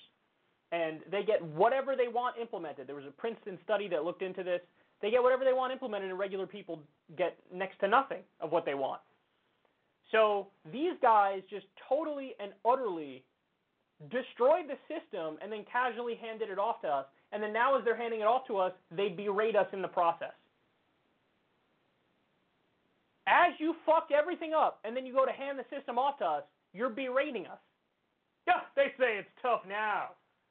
Give me a break. You think it's tough now when we're sending you to die in useless, unnecessary offensive wars? You think it's tough now when you have over $1 trillion in student loan debt? You think it's tough now when medical bills are the #1 cause of bankruptcy in the country? You think it's tough now when wages haven't budged since the 1980s? Ha! You don't know what tough is, said the man who's been in Washington, D.C. his entire adult life.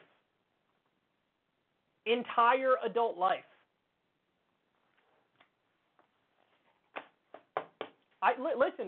Listen, man.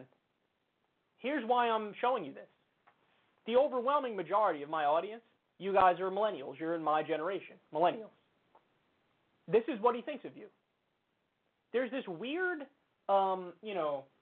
stereotype, caricature of millennials as like all spoiled, pampered little pricks who, they're all about their feelings. This is the thing that Bill Maher trots out there all the time. Oh, they're all about their feelings. They don't care about harsh facts. They don't like hearing dissenting voices, which, by the way, is hilarious coming from Bill Maher because he has like a rule against people who, got known online from going on his show.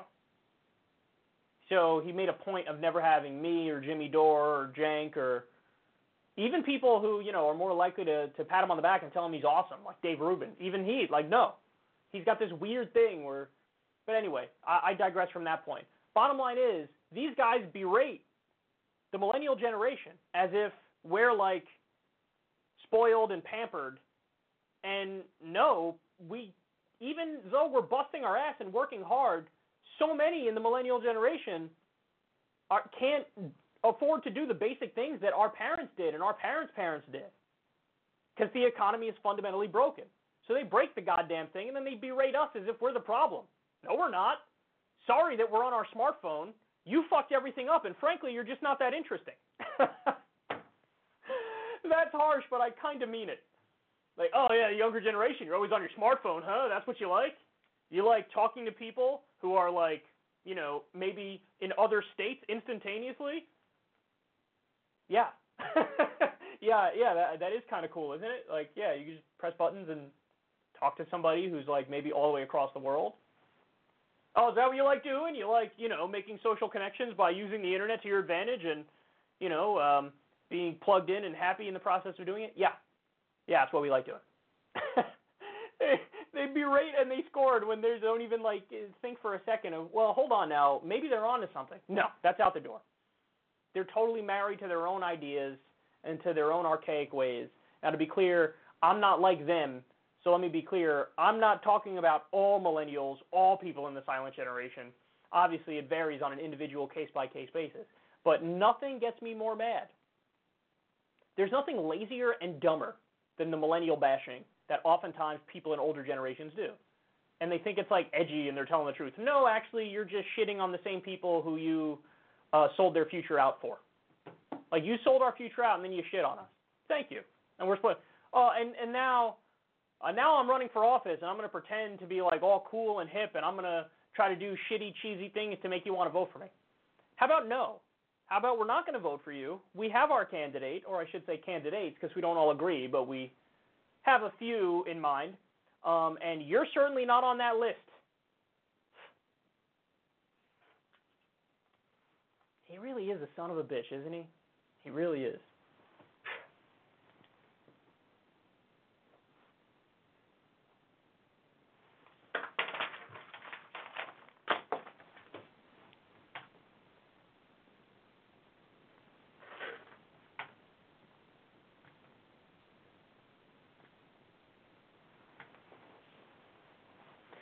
So I've showed you a bunch of old school Bernie Sanders clips on this show because he was always way ahead of his time, and he was getting things correct at a time when nobody was getting it correct. And it's really awesome to go back and see like his warning about the Iraq War, among many other things. He was talking about gay rights in the fucking 1990s when nobody was talking about it. Nobody even thought about it.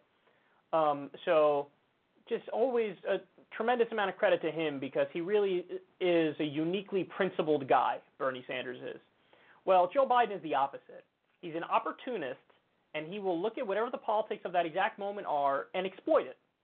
And here we have an example of this on the issue of North Korea. Now, I should mention, at the time, going back to the 1990s and into the 2000s, there was this sentiment of hawkishness and tough on crime attitude. And Biden was one of the chief architects and pushers of the crime bill, and he gave these speeches about how we should have no empathy for these, these monsters, these immoral, amoral people who've been raised in an environment where they got no love and now they're incapable of giving love. Just these long diatribes of why we got to be tough on crime and have mandatory minimums even for nonviolent offenses. Well, here is the international version of that. So domestically, he was like, yeah, I'm tough on crime. I take no shit. This is the foreign policy version of that, the international version of that. These are his comments. Listen to this on North Korea. If they develop, and I am on record of this as 4 years ago, I agree with the Israeli position on this. If we have evidence that they are building a missile defense, a missile system, an offensive system with a nuclear capacity, and they will not negotiate with us, I would support a unilateral strike to take them out. That, to me, is a hell of a lot less risky way to deal with my grandchildren's future than to engage in an overall arms race. That's Joe Biden saying, I'm in favor of an offensive strike against North Korea. That's what he said. And he even has a Freudian slip there. Go back and listen to it. It's really interesting. He says, if they build a missile defense system, a missile system, an offensive system, that's what he says. So he starts out by accurately describing it, that if North Korea were to build it, it would be a missile defense system. But he says, missile offense system. If they build a missile offense system, I'm in favor of a preemptive strike. So that is calling for an offensive strike on North Korea if they were to build a missile system conducive to nuclear weapons.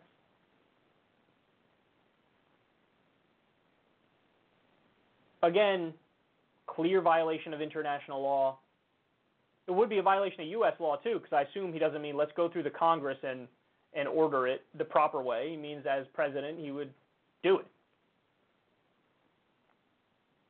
This is dangerous, man. Just so you know, just so everybody knows, for the record, our own generals and elements of our deep state have actually admitted this on the record. Because, it's all, like the Wall Street Journal opinion page. Sometimes they feel like they can be honest because the crowd agrees with them. So with the generals, they've said like, North Korea only wants a weapon for a deterrent. What? That seems like a big deal. What do you mean? Well, yeah, that's why they want a weapon, to make sure that we don't attack them. So in other words, our own government knows it's not like North Korea wants weapons to like offensively launch on Nebraska. They don't want that. They want it to prevent us from doing regime change in North Korea, which makes perfect sense when you look at our track record and how we topple governments that disagree with us or break from our corporate stranglehold. So that's why they want it. So, and presumably Joe Biden knows that, or maybe he doesn't know that. But either way, what he's saying is, I will offensively strike. So the reality of the situation is, regardless of the noise around it, he's saying if North Korea wants to build a missile system for defensive purposes to stop us from doing regime change on them, I would be in favor of bombing that and doing an offensive strike on them, and presumably regime change too.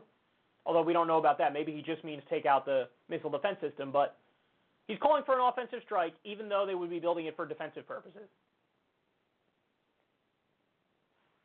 U.S. leaders are like insanely hostile to international law and following rules and being objective in their criteria of when we should use force. It used to be the duh position that only defensive force made sense. That used to be the duh position. And then World War II happened, and it was a reasonable war, obviously, defeating the Nazis. But then post-World War II, all the standards were out the window, and it was just like, well, we'll just offensively attack. Like Vietnam, really? We're supposed to believe that like landless left-wing peasants in Vietnam would suddenly storm the Jersey Shore and try to take over our country if we let them build their own government there. But that's the argument that was implied. Like, we got to stop, the spread of communism in Vietnam, because if we don't, next thing you know, shit, man, in Wyoming, it'll be here any minute. So I really hate these kinds of politicians who are just so nonchalant about force. I mean, just like, what do you mean? Yeah, go bomb it. Go bomb the fucking, the missile system they're building. I don't care. Oh, it's for defensive purposes? I don't care. Go offensively strike them. Now, that's a fucking scandal right there. And you're not going to hear the mainstream media talk about this at all. He's saying, I agree with the Israeli position. I will offensively strike North Korea if I think they're building a weapon. That would also, just for the record here, that would be the one for sure way to see civilians die in South Korea. Now, Joe Biden doesn't give a fuck about North Korean civilians, which is why I'm not bringing up North Korean civilians, because obviously we would probably end up killing North Korean civilians if we just bombed their missile system, okay? But what would happen immediately, if you launch an offensive strike on North Korea, they would point their conventional weapons at Seoul, South Korea, and they would go to town. And then you started a giant war because you wanted to be, trigger-happy Joe over here and be Mr. Tough Guy Macho Man and take out their missile system.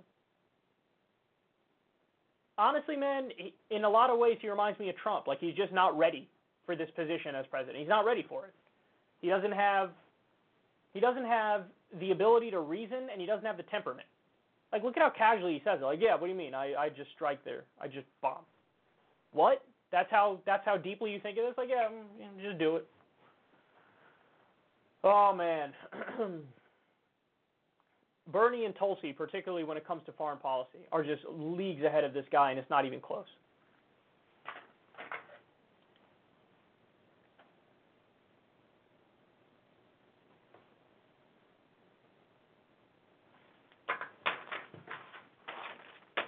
All right, now.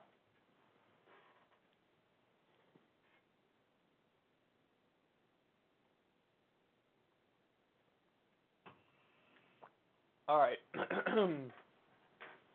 Fake scandal time.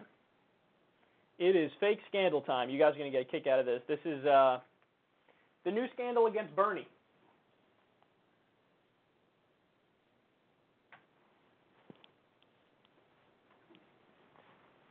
So Politico is now doing Oppo research on Bernie Sanders.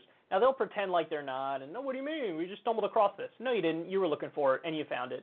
And let me be clear. I think the reason why they're doing this is because there's like an organic opposition movement to Biden where I've seen a lot of lefties on Twitter digging up these old things that Biden said that are really devastating and damning and show how terrible he is with his reason and his judgment and his character. So the establishment's reaction to that is to have some Politico hacks go look for old stuff on Bernie. Well, guess what? With Bernie Sanders, he's so principled and so right about virtually everything he said, it's hard to find old stuff that's questionable. Now, there are a few things where you look at it and you're like, ooh, well, that was ill-advised. Like, for example, he thought early on, like, whether it be in Cuba or elsewhere, that these leftist governments would be successful.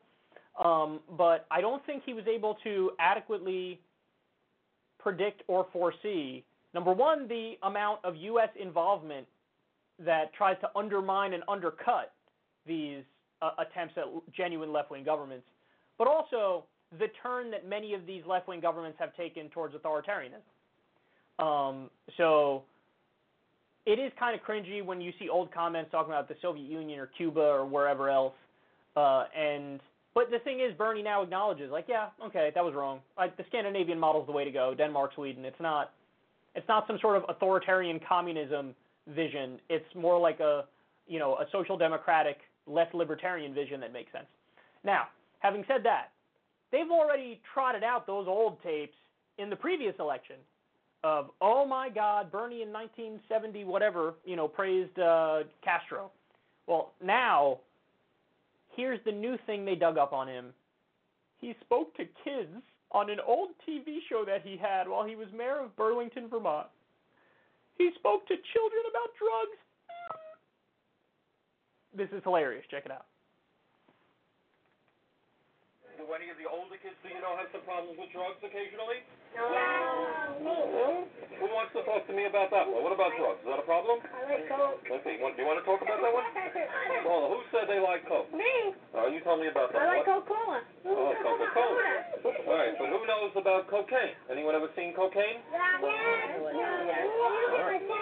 Hold it, one at a time. What about cocaine? Good thing, bad thing, what? Bad. Why is it bad? Because it has a bad effect on the body. That's right. Do you know people who take drugs? No. You don't have to tell me who, but I bet you do. Okay. I All right. Now, hold it. Why do people take drugs? You think they're smart? No. They think they're big shots. That's exactly right. They think they're doing something that's very cool. What in fact are they doing? Does anyone know what cocaine does to you? Yeah. Well, what does it do? That's right. It screws up your mind and it screws up your body. What about even smoking cigarettes? Who here smokes? Let me hear. Come on, raise your hand. Well, other than your parents, who smokes? You smoke already? I haven't seen a lot of kids who are 12 and 11 smoking. All right. I don't smoke because I'm a little kid. I'm only 5 years old. Well, I don't want you to smoke. Do you know who can tell me? Hold it. Who can tell me? 1 second, please. Who can tell me why smoking is not very smart? Because it hurts your lungs. That's right. What kind of disease does it give you? Lung cancer. Have you ever known anybody? Lung cancer. That's right. Exactly. Have you ever known people who have had cancer? No. One of my grandmas had cancer. Okay. I do. Cancer is a very painful, horrible disease. And one of the causes of cancer is smoking. And smoking also causes a whole lot of other kinds of problems that make you sick. And I think one of the things that bothers me is that sometimes kids think it's very cool to smoke, right? And then they get caught in that habit and they end up getting themselves pretty sick. It's a waste of money and it's not very smart. He's telling kids, don't do drugs and don't smoke. Where's the scandal? What's the scandal here? I mean, I think what they're trying to say is, oh my goodness, some of the kids around him are even too young for this lesson and don't even know, like, what drugs are yet. I think that's what they're getting at, because I look at the kids he spoke to, and it looks like some of them are old enough where you can have this conversation with them, and some of them are younger than that age where you even expect them to really get what he's talking about. But who cares? Who the fuck cares? It's a good message either way. Don't do cocaine. Don't smoke cigarettes. So I need you to stop and reflect on what this says about establishment media, elite media. What does this say about them? It says they have nothing. Listen, we spoke about it recently. I think that the most clever they've been to this point is the Boston bomber question. That was incredibly clever, because here's what they realized. When we go after Bernie, it doesn't hurt him. If anything, it might help him. Like, his numbers go up every time we try to attack him and we're forthright about it. So then how do we deal with this? How do we take him down when we can't go after him?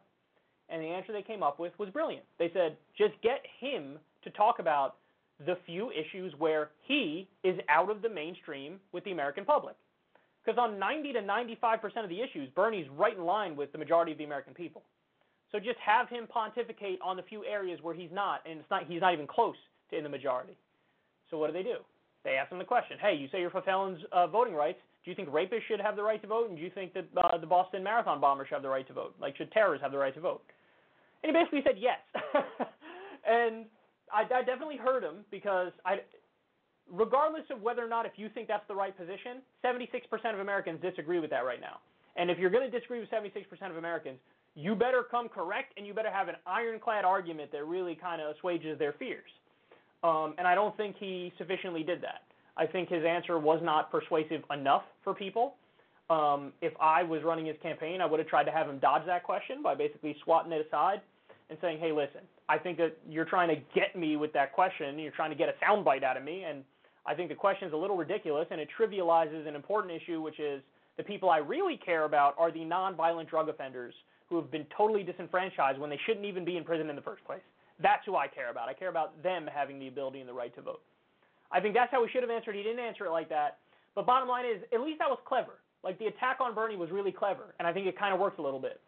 This is just like, bro, what? Because anybody who really watches that video, they're going to go, oh, That's fine. I don't see a problem here at all. Now, I think if we're really analyzing this, though, objectively, what they may have been doing here is it's just a headline gotcha. It's just a headline gotcha because the headline in Politico was something like, Bernie Sanders talks to young kids about cocaine. And when I first saw the headline, I was thinking like, oh, shit. Did Bernie tell these kids that drugs are not all that bad? It's like a freedom situation?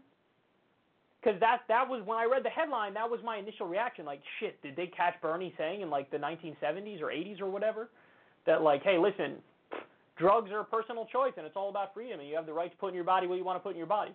Because, by the way, that's the correct response, but that's not something you tell young kids. That's obvious. We all don't want to go up to kids and be like, crystal meth? Maybe, dog. No. You don't want to do that. That's obvious you don't want to do that. But the headline made me go, oh, did Bernie say, like, this is a freedom thing and he's telling kids that? So the headline may have been the only attack, and they were expecting people to not listen to the clip and not go past the headline. That's very possible, and that's some next-level chess type shit. But I don't know if that's what they were doing. Because certainly when people watch the clip, like I just showed you here, they're going to go, there's nothing wrong with this at all. In fact, it's responsible, if anything. So I don't know what they were trying to do necessarily, but I do know that they don't have much on Bernie, which is why they have to go to stuff like this. And I will say this. You guys know me. I'm not a believer in throwing the first punch. I'm just not. But I'm a deep believer in counterpunching. Huge, huge believer in counterpunching. So if establishment media is going to come after you like this, you got to hit them back 10 times as hard with oppo on their beloved candidates. So whether it's Buttigieg, whether it's, Kamala, Biden, Beto, all of them. I hope Bernie's team has some awesome oppo research because I don't want to let these motherfuckers get away with anything, dog. I want them to feel our wrath if they come after the king. Because if you come after the king, you better come correct.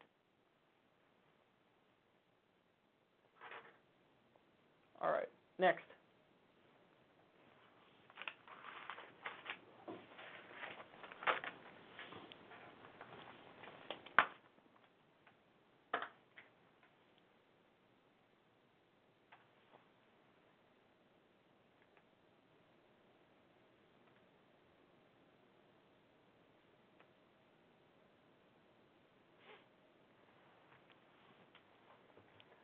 So Cory Booker responded to the Bernie Sanders question about felons' voting rights. Let's see how he dealt with this.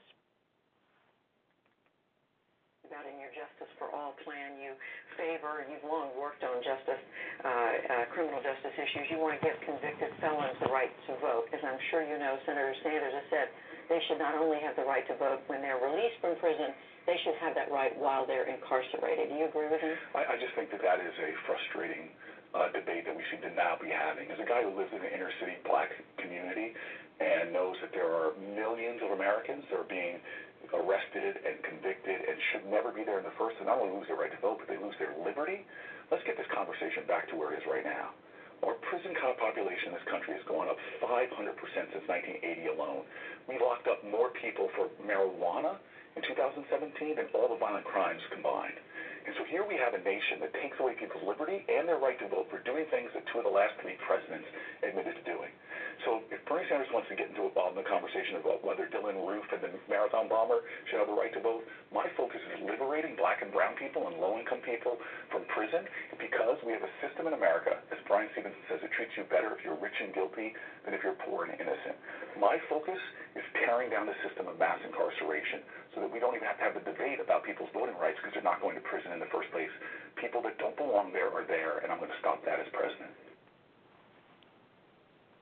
Fuck. God damn it. He did it. He did the right answer.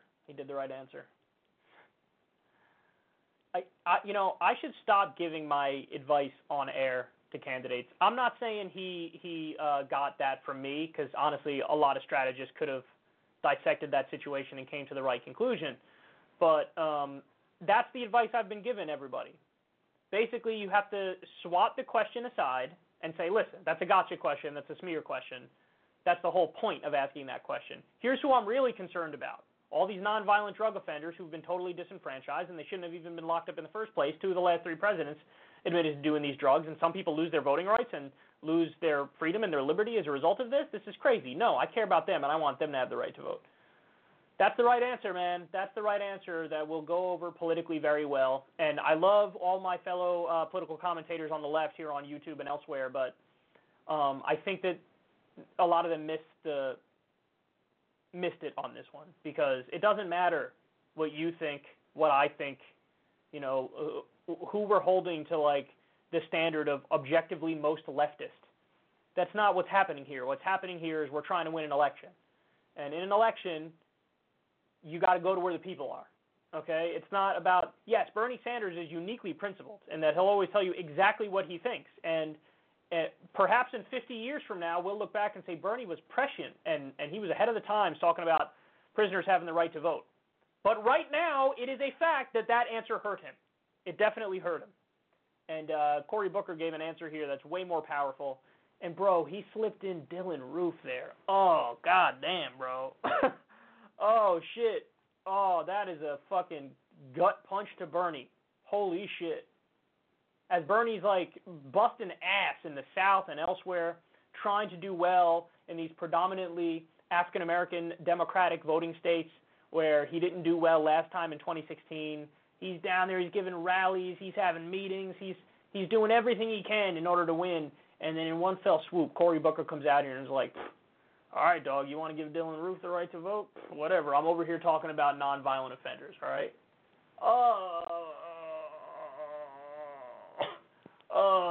Look, my job is to be honest with you guys, and my job is to keep it real. And the reality of the situation is this was a devastating answer, and it was a solid answer, and it politically works, bro. It politically will work.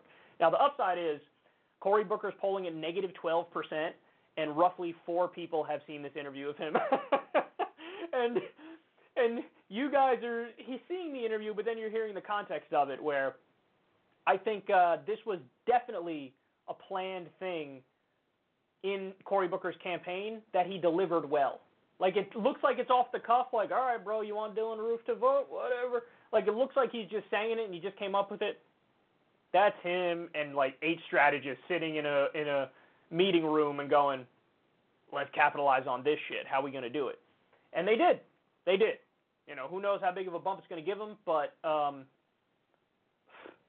my advice to Bernie Sanders and his team, get off this fucking topic.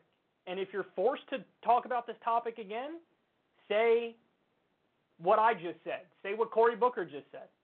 Listen, the question is a gotcha question. I'm not in a gotcha mood today. Bottom line is, I care most about these nonviolent offenders. And then if they try to push you on it, and Bernie is incapable of lying, so he can't be like, no, I don't support that. But you can still deflect. If it's a question that shouldn't be asked in the first place, you're allowed to obfuscate and deflect.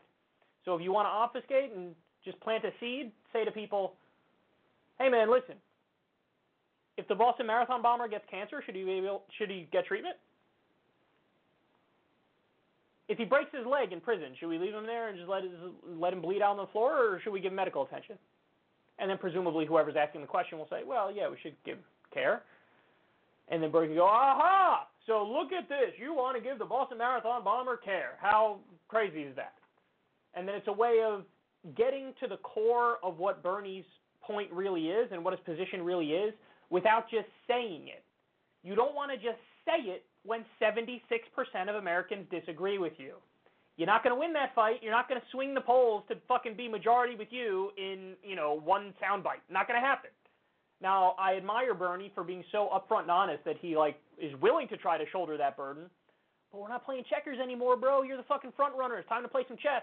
90 to 95% of the time, your brutal honesty and upfront nature helps you because you're with the American people on those issues. When you're not, it hurts.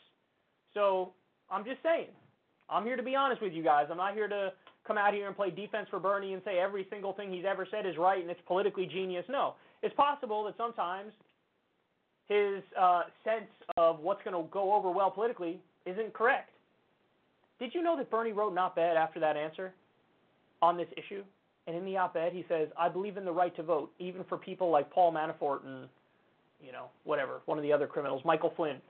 So he took some criminals from the Trump administration and said, I believe in the right to vote even for them.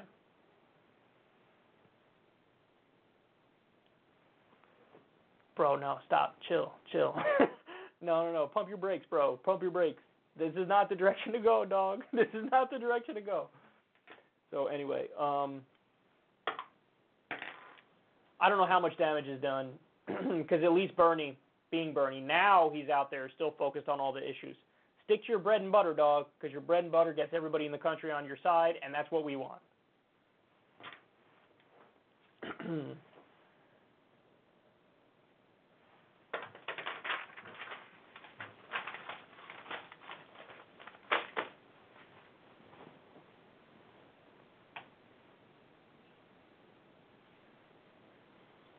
All right, time for judging of some booties.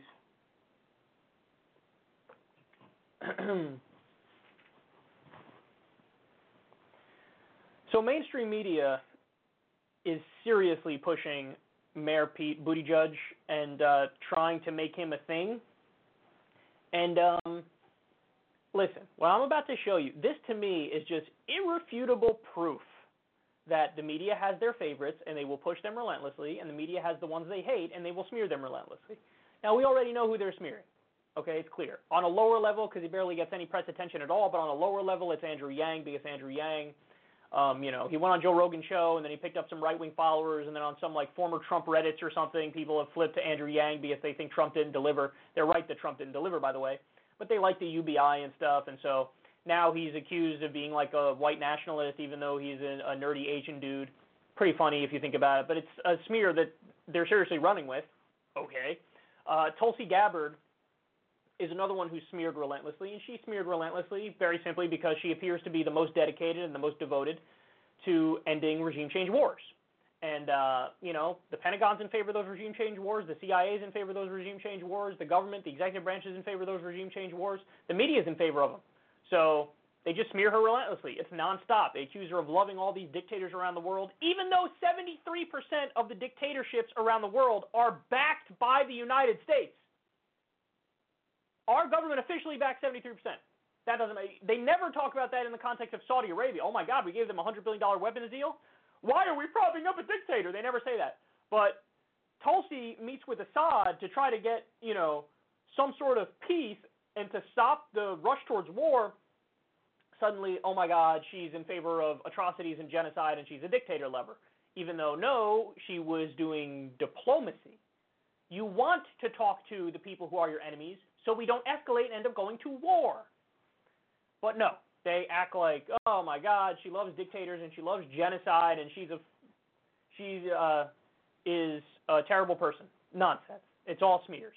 Now, in the case of Bernie, he's, public enemy number one to the mainstream media. They cannot stop going after him in the hackiest of hacky ways. We've seen a million articles on this, trying to, is he a sexual assaulter? Oh my God. He spoke to kids in the 1980s about not doing drugs, but some of the kids were really young. Ew, as if that's like a bad thing. Jesus Christ, it's so stupid. Well, here is the insufferable angle of when they try to push candidates on you. Look. First Family, Time Magazine. It says, First Family, the unlikely and unprecedented campaign of Mayor Pete Buttigieg. And notice, it's him and his husband there. Now, why? Why is it that they're giving him this positive coverage? Now, I haven't made my case yet. Let me show you the next magazine cover. How about Pete? Perhaps all the Democrats need to win the presidency is a Rust Belt millennial who's gay and speaks Norwegian and has never governed anything but the fourth largest city in Indiana. Yeah. He's gay and he speaks multiple languages. Yeah. Look at his eyes. They try to make him look as good as they possibly could with look, he's a bright-eyed youngster who wants to fight for the future of the country. Yes! Look at those eyes. Bright-eyed and bushy-tailed, here he is. And then my personal favorite, what was this in? Was this Vogue? I don't remember. It's in some other, mainstream magazine. A policy wonk with sex appeal. Vogue's Buttigieg photo shoot shows blandness can sizzle. Oh, please, come on, dude. Come on. on, dog. Who falls for this shit? Blandness by definition can't sizzle. It's bland. Okay, that's point number one. Point number two is they called him a policy wonk with sex appeal when he has repeatedly stated on the campaign trail he's anti-policy. He said, me, bro? Listen, I think the Democrats are too mired in policy details. What we really need to do is connect with the American people on a values level, bro. He honestly sounds like me when I was in, like, high school trying to bullshit my way through a presentation. Like, you know, the professor here wants me to give the details of what my, you know, assignment here was. But the reality is I'm more of a talk about the broad, generalized reality of the situation kind of dude. You know what I'm saying? That's where I'm at, dog. Like, I'm just trying to give you the broad, general, vague shit that means I don't have to do any of the actual work. That's Pete Buttigieg. That's who he is. That's who he is. He said it to Vice. You know, policy. That's got to take a backseat to value. What? Policy takes a backseat to values. But we've been hearing our entire lives from the Democrats of, I'm for good things and against bad things. I'm for good people and against bad people. Yes. And we're all supposed to go, he wants good stuff to happen. I'm with him. I, too, enjoy good stuff. They've used the values dodge to deflect from the fact that they're not going to do dick for us on policy. They're not going to be ambitious. They're not going to fight for Medicare for all. They're not going to fight for free college. They're not going to fight for a living wage. They're not going to fight to end the wars. They're not going to fight to legalize marijuana. Because if they did, if they were going to do those things, they put themselves on the record and be, here's what I'm aiming for, and I will stop at nothing to get it. He wants that vagueness there so that when he doesn't do dick, he can still pretend like he won. He can still pretend like he's a hero. Me? I did minor tweaks around the edges, but I'm a transformative president. Why? Because I'm gay and I speak multiple languages. Listen, the fact, does token representation matter?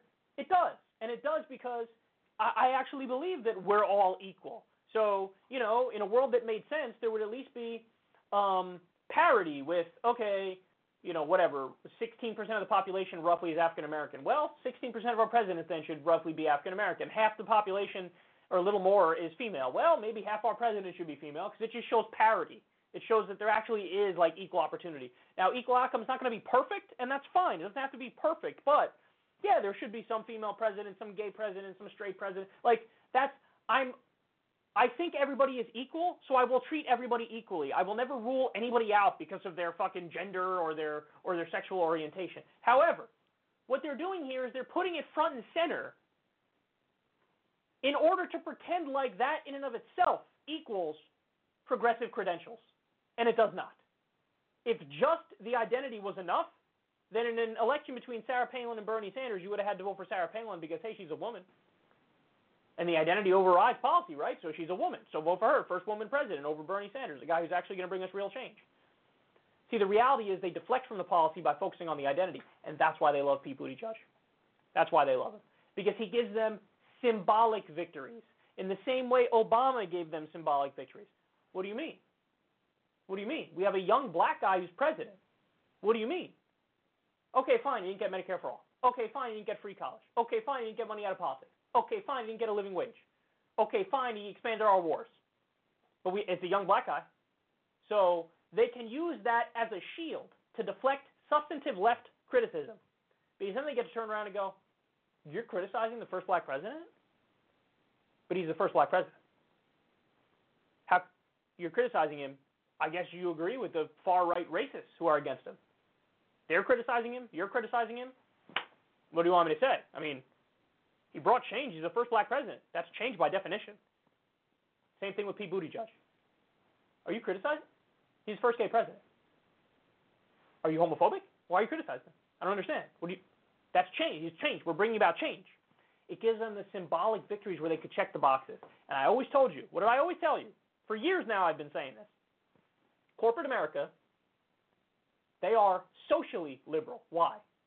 Because they know black people, gay people, women, they all buy products too. They're all part of society too. They don't want to piss off giant swaths of the country. So they're inclusive. And that's good.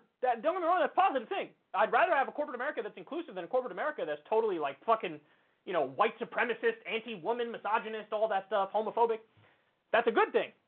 But that's where it stops. That's it.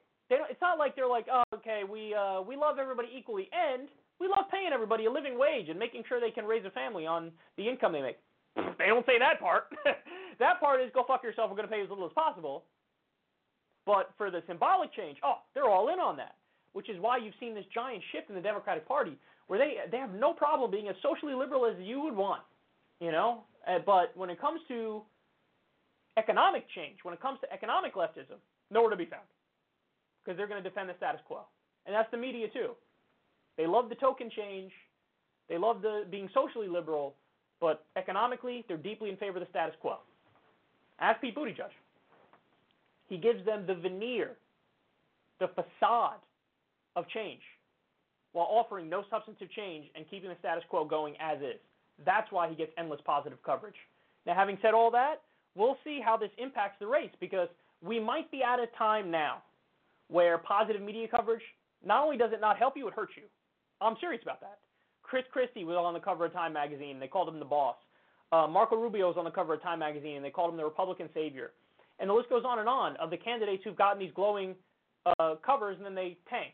Beto O'Rourke just on Vanity Fair. I'm just born to be in it, man. That doesn't even mean anything. What are you saying? He had this big Vanity Fair thing, big launch, and then shit the bed. Went nowhere.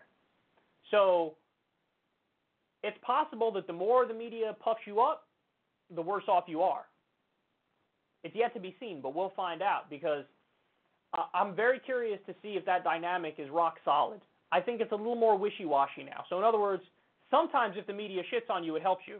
Sometimes if the media shits on you, it hurts you. Sometimes if the media shits on you or puffs you up, it helps. Sometimes it hurts. I think it depends on more the content of the argument more than anything. But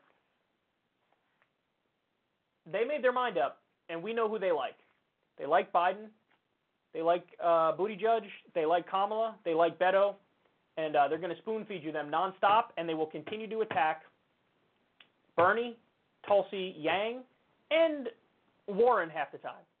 Warren, they're ambivalent on. They're indifferent. It's like 50-50 on Warren, but that's what's happening now.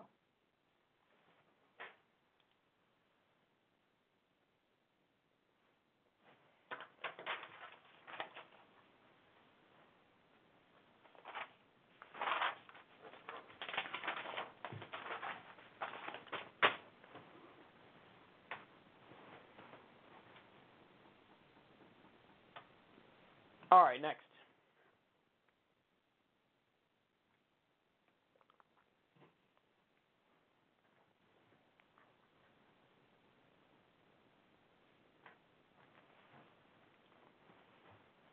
So Tap Jaker and Amy Cloudbootjar had honestly one of the worst segments I've seen in cable news history. That's not an exaggeration. I really, really, really hated this conversation. Now, at first when you see it, you might say, I don't know, why does Kyle hate it so much? I'm going to explain it. Don't worry. As soon as we come back from this clip, I'm going to explain it. The questions are terrible, and her answers are just as bad, if not worse. And they just end up totally disconnected from the American people and what's really happening. So let's take a look, and then I'll break it down. I want to begin with 2020 presidential candidate and Democratic Senator Amy Klobuchar, joining me now from her home state of Minnesota. Senator Klobuchar, let's start with the strong economic news out on Friday. The economy added more than 250,000 jobs, better than economists expected. Unemployment is at its lowest level in almost 50 years. Wages grew faster than prices did. Do you give President Trump the credit? I give our workers and our businesses the credit, Jake. When you're out there across the country, you see people working harder and harder every day, and this has meant that our businesses are strong and we're selling American goods. That being said, a lot of people aren't sharing in this prosperity because of the cost of college, the cost of health care, the fact that the president had promised that he would bring down the prices of their prescription drugs, and that just hasn't happened. So when you get out there and you see the energy out there and the concern, talk to farmers who are trying to sell their soybeans. There is people out there that are not sharing in this economic prosperity, and it's not fair, and it's not the American way. So while we attribute a lot of this to our workers and to our businesses, we know we can do better as a country. Unemployment is the lowest it's been since I was 9 months old. You're really not going to give President Trump any credit for that in terms of his tax cuts or deregulation or anything he's done? You know what I'm thinking about? I'm thinking about when we were in that downturn and President Obama came into office and he had to deal with that with the Congress to try to, one, right the financial industry, and then, two, get us on the road to recovery. And I remember that the Republicans were giving him grief when he took any credit for that. So I think that we have had policies in place, starting with President Obama, that have aided that recovery. But what I believe is that we should be governing from opportunity and not chaos. And my problem with President Trump, and I think the problem you're seeing from the citizens of this country when you mentioned those numbers and what's happening is they see chaos every day. They wake up in the morning and they see a mean tweet or they see some inconsistent policy that causes chaos during the day. They want to have a leader that their kids can look up to. Oh my God, I hate you both so much, and you both suck at this. Amy Cloudbootjar, feeling like she has nowhere to go with that, does the old decorum tap dance. Why can't we have a president who's a serious person? Yes. Are you serious? Listen, you think Americans didn't know when they voted for him? You think they didn't know? You think they thought, like, the reason we like this guy is because he has decorum and civility? No, they didn't care. They saw he had a lack of it, and they were like, okay, that's fine. We don't care. Maybe, just maybe, they don't prioritize that. Now, okay, let's get into the specifics here. The question from Jake Tapper is horrendous. The question from Jake Tapper is, well, according to all of the, the metrics that I'm told to use to judge the economy by the richest people in the country who are the most out of touch, we're doing wonderful. Unemployment is low. The stock market is up. I mean, what? How can anybody be against this? Are you against this? How can anybody be against this? Oh my God, Jake. Oh my God. Oh my God. Oh my God. Now, if Amy Cloudbootjar didn't objectively suck at this, she could have absolutely obliterated that because that's a softball down the center of the plate. And, I hope Bernie, I hope Tulsi, I hope anybody listening right now, I hope that this gets to them because you cannot buy into the premise of what they're saying. The premise of what they're saying is, what do you mean the economy is wonderful? End of discussion. That's it. It's over. Economy's great. That's it. So how do you respond to that? You say, no, it's not. It's not. It's not even close to great. 78% of the American people are still living paycheck to paycheck. 50% of wage earners in this country make $30,000 a year or less. 44 million Americans don't even have health insurance. Also, 44 million Americans have $1.3 trillion in student loan debt. 40% of Americans can't afford a $400 emergency. Now, even on their own grounds, because it's a fair response to say, well, Kyle, that doesn't get to exactly what they said. Okay, well, let's address exactly what they said. They keep bringing up the unemployment rate. Oh, it's the lowest ever. Oh, yeah. Donald Trump, when he wasn't president, he would always use an unemployment rate that was more accurate, and it reflected the state of our economy much more. So there's the official unemployment rate, and then there's other versions of the unemployment rate, and there's this version called the U6 unemployment rate. So what the U6 includes is workers who are part-time for purely economic reasons. So in other words, people who want to work full-time, but they can't find a full-time job. So they are counted as underemployed in the U6 analysis. And that is more accurate, because that is true. If you're working part-time, you want to work full-time, you're what's called underemployed. Okay? And then also, it includes people who have given up. So the way that they do the official unemployment rate is, okay, if you've given up on trying to find a job, we're not going to count you. Wait, what? So in other words, somebody could look for a year and a half or 2 years or 3 years, and they don't find anything, and they're like, all right, fuck it, I give up. And according to the official unemployment rate, what do you mean? They don't even count. They're not unemployed. They're literally unemployed. Like, that's literally what they are. They're unemployed. Just because they've been unemployed for a while doesn't mean they don't count anymore. What, do you erase them from existence? Yes, that's what they do in the original official unemployment rate. So, you ready for this? What's the U6 unemployment rate in this country? 7.3. 7.3% of the country is actually unemployed or underemployed. So even with their own standards, they're wrong. As the economy's so great, almost 1 out of 10 people don't have a job or are underemployed. The economy's wonderful, it's doing so great. That's just not true. You know what's doing well? The stock market. You know what's doing well? Corporate profits. You know what's doing well? The billionaires. They're doing well. And it's just that the metric that we use to measure how well our country is doing, the yardstick is incorrect. Andrew Yang talks about this all the time, this credit. He's like, this doesn't give you an accurate reflection. How can it be? Oh, the economy's so well, which implies everybody's doing so great, then why is it that depression is at an all-time high? Why is it that opioid abuse is at an all-time high? Right? These are very basic, simple questions that one would ask. If everything's so great, then why are all these other problems popping up?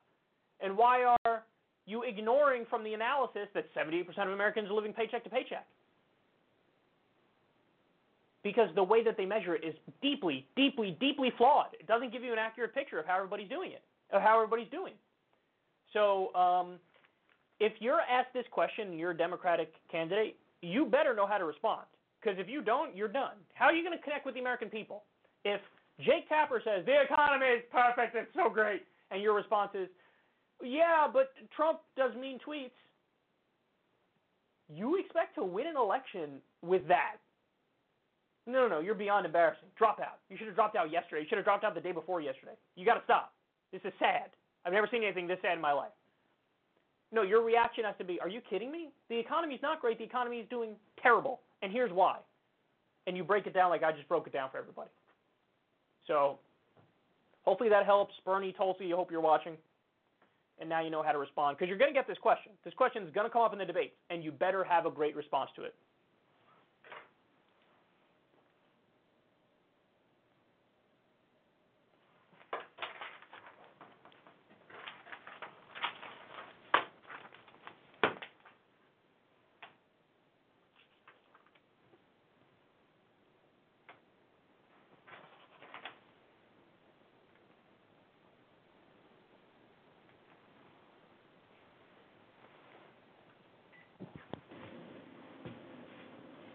So Seth Moulton is one of the irrelevant centrist Democrats running for president.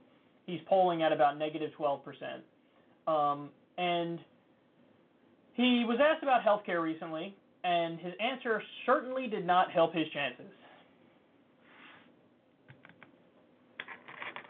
Well, I think too far to the left is forcing everybody onto a government system that, once you start asking, I understand this sort of like top line polling, it sounds good.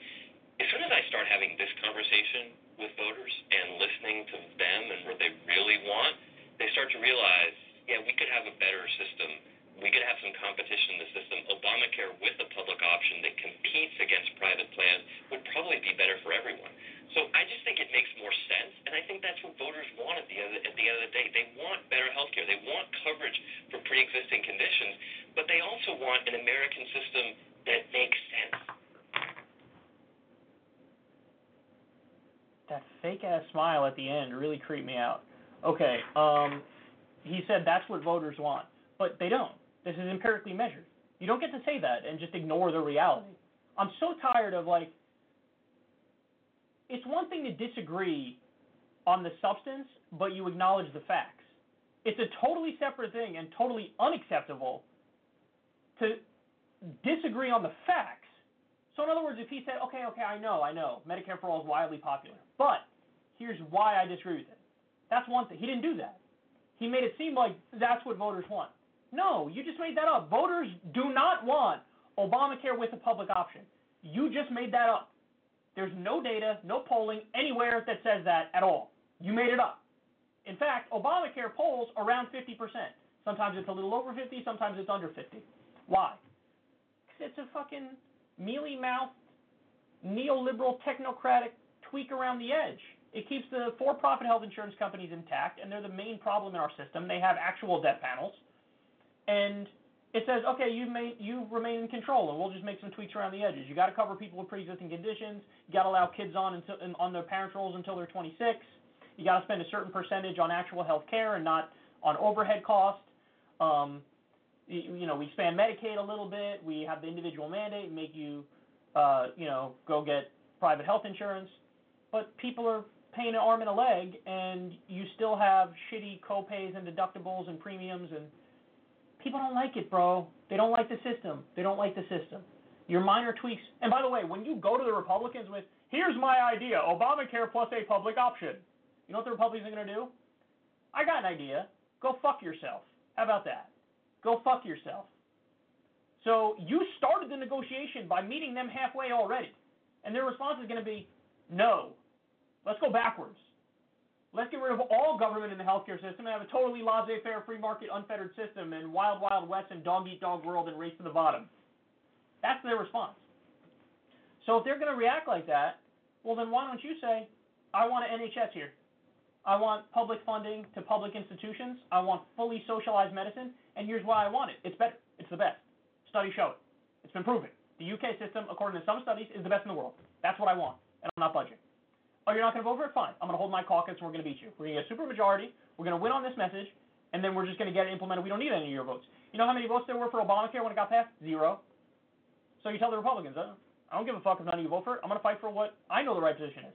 And then, in the worst case scenario, you compromise to Medicare for all, public funding of private institutions. So fully tax funded for private institutions. But you had to start the negotiation by saying NHS, public funding of public institutions. He didn't do that. He's up front. He's saying, I'm going to concede, I'm going to give away, and I'm going to pretend like this is what Americans want. They do not want this, dude. 70% of the country wants Medicare for all. Even 51% of Republicans want Medicare for all. And by the way, I'm done with all these candidates who act like there aren't other developed countries in the world who have this figured out. Like, you don't get to act like, well, what we need is to improve it and get it better, and this is what voters want. No. Are you going to acknowledge that France exists and they have a system that kicks our ass? Are you going to acknowledge that Canada exists and they have a system that kicks our ass? Are you going to acknowledge that the UK exists and they have a system that kicks our ass? Are you going to acknowledge that Australia exists and they have a system that kicks our ass?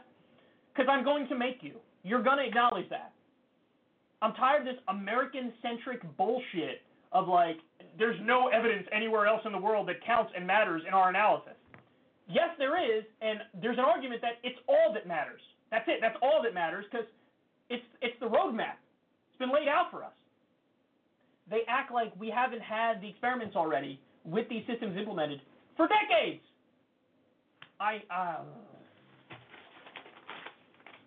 Go away. Go away, you fake ass, perfectly combed hair, fake ass smile, Weasley little loser who's going to get 2%. This is what you're going to run on, and you think you're going to win in goddamn 2020? Oh, I have a perfect smile, and I want to compromise on stuff. Vote for me.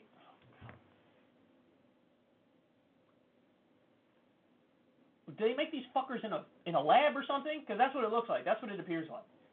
I need you to stop. I need you to stop before you give me some sort of massive health condition from simply acknowledging your existence and looking at you talk. God damn it. It gives me an aneurysm. I hate it.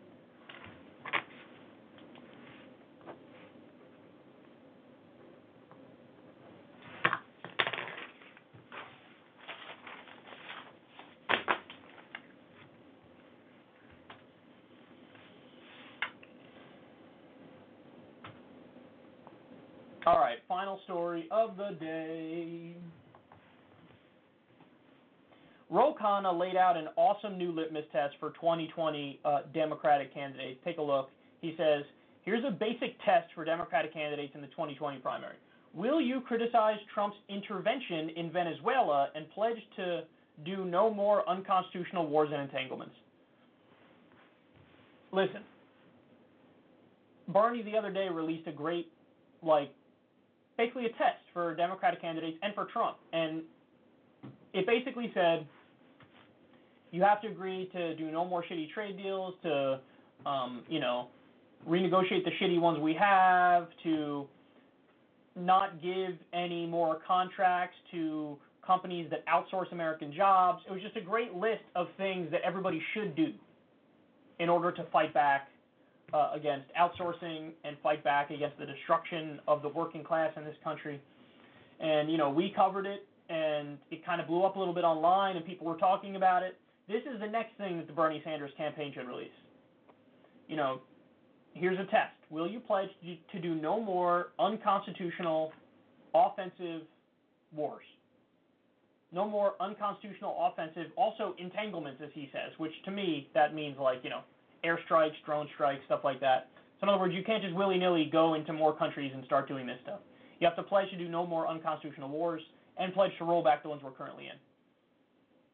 I think you should definitely do that. And if you make that a centerpiece, that'll go a long way. And also what you need to do is say, will you pledge to cut back on our offensive wars and reinvest at home? So rebuild our infrastructure with the money that we save from not going to a zillion offensive wars. This should be front and center, and Bernie should release a similar thing like he did with trade on this issue. And if Bernie doesn't do it, Tulsi should do it, because now on this issue we've gotten to a point where the time has come. Everybody's ready for it. It's time to get out of these terrible offensive wars we're in, and it's time to not do any more. It's time to roll it back. At a time when Trump is taking us in the wrong direction, look what he's doing in Venezuela, and look what they're trying to do in Iran. In Iran, they're trying to topple the economy by forcing their oil exports to zero. And when you topple the economy, the government implodes. So they're trying to do regime change in multiple more countries now. We're still in Iraq and Afghanistan, and they're trying to do it in more countries. So it's about damn time we had candidates who were principled and on the other side of this and fighting for that position. All right, guys and gals. I love y'all, baby. I'll talk to you soon. Everybody have a great rest of your day. Lovely day here in New York. A lovely day. Lovely day. Lovely day. That's my song right there. Anyway, we'll talk to you soon. Peace, everybody.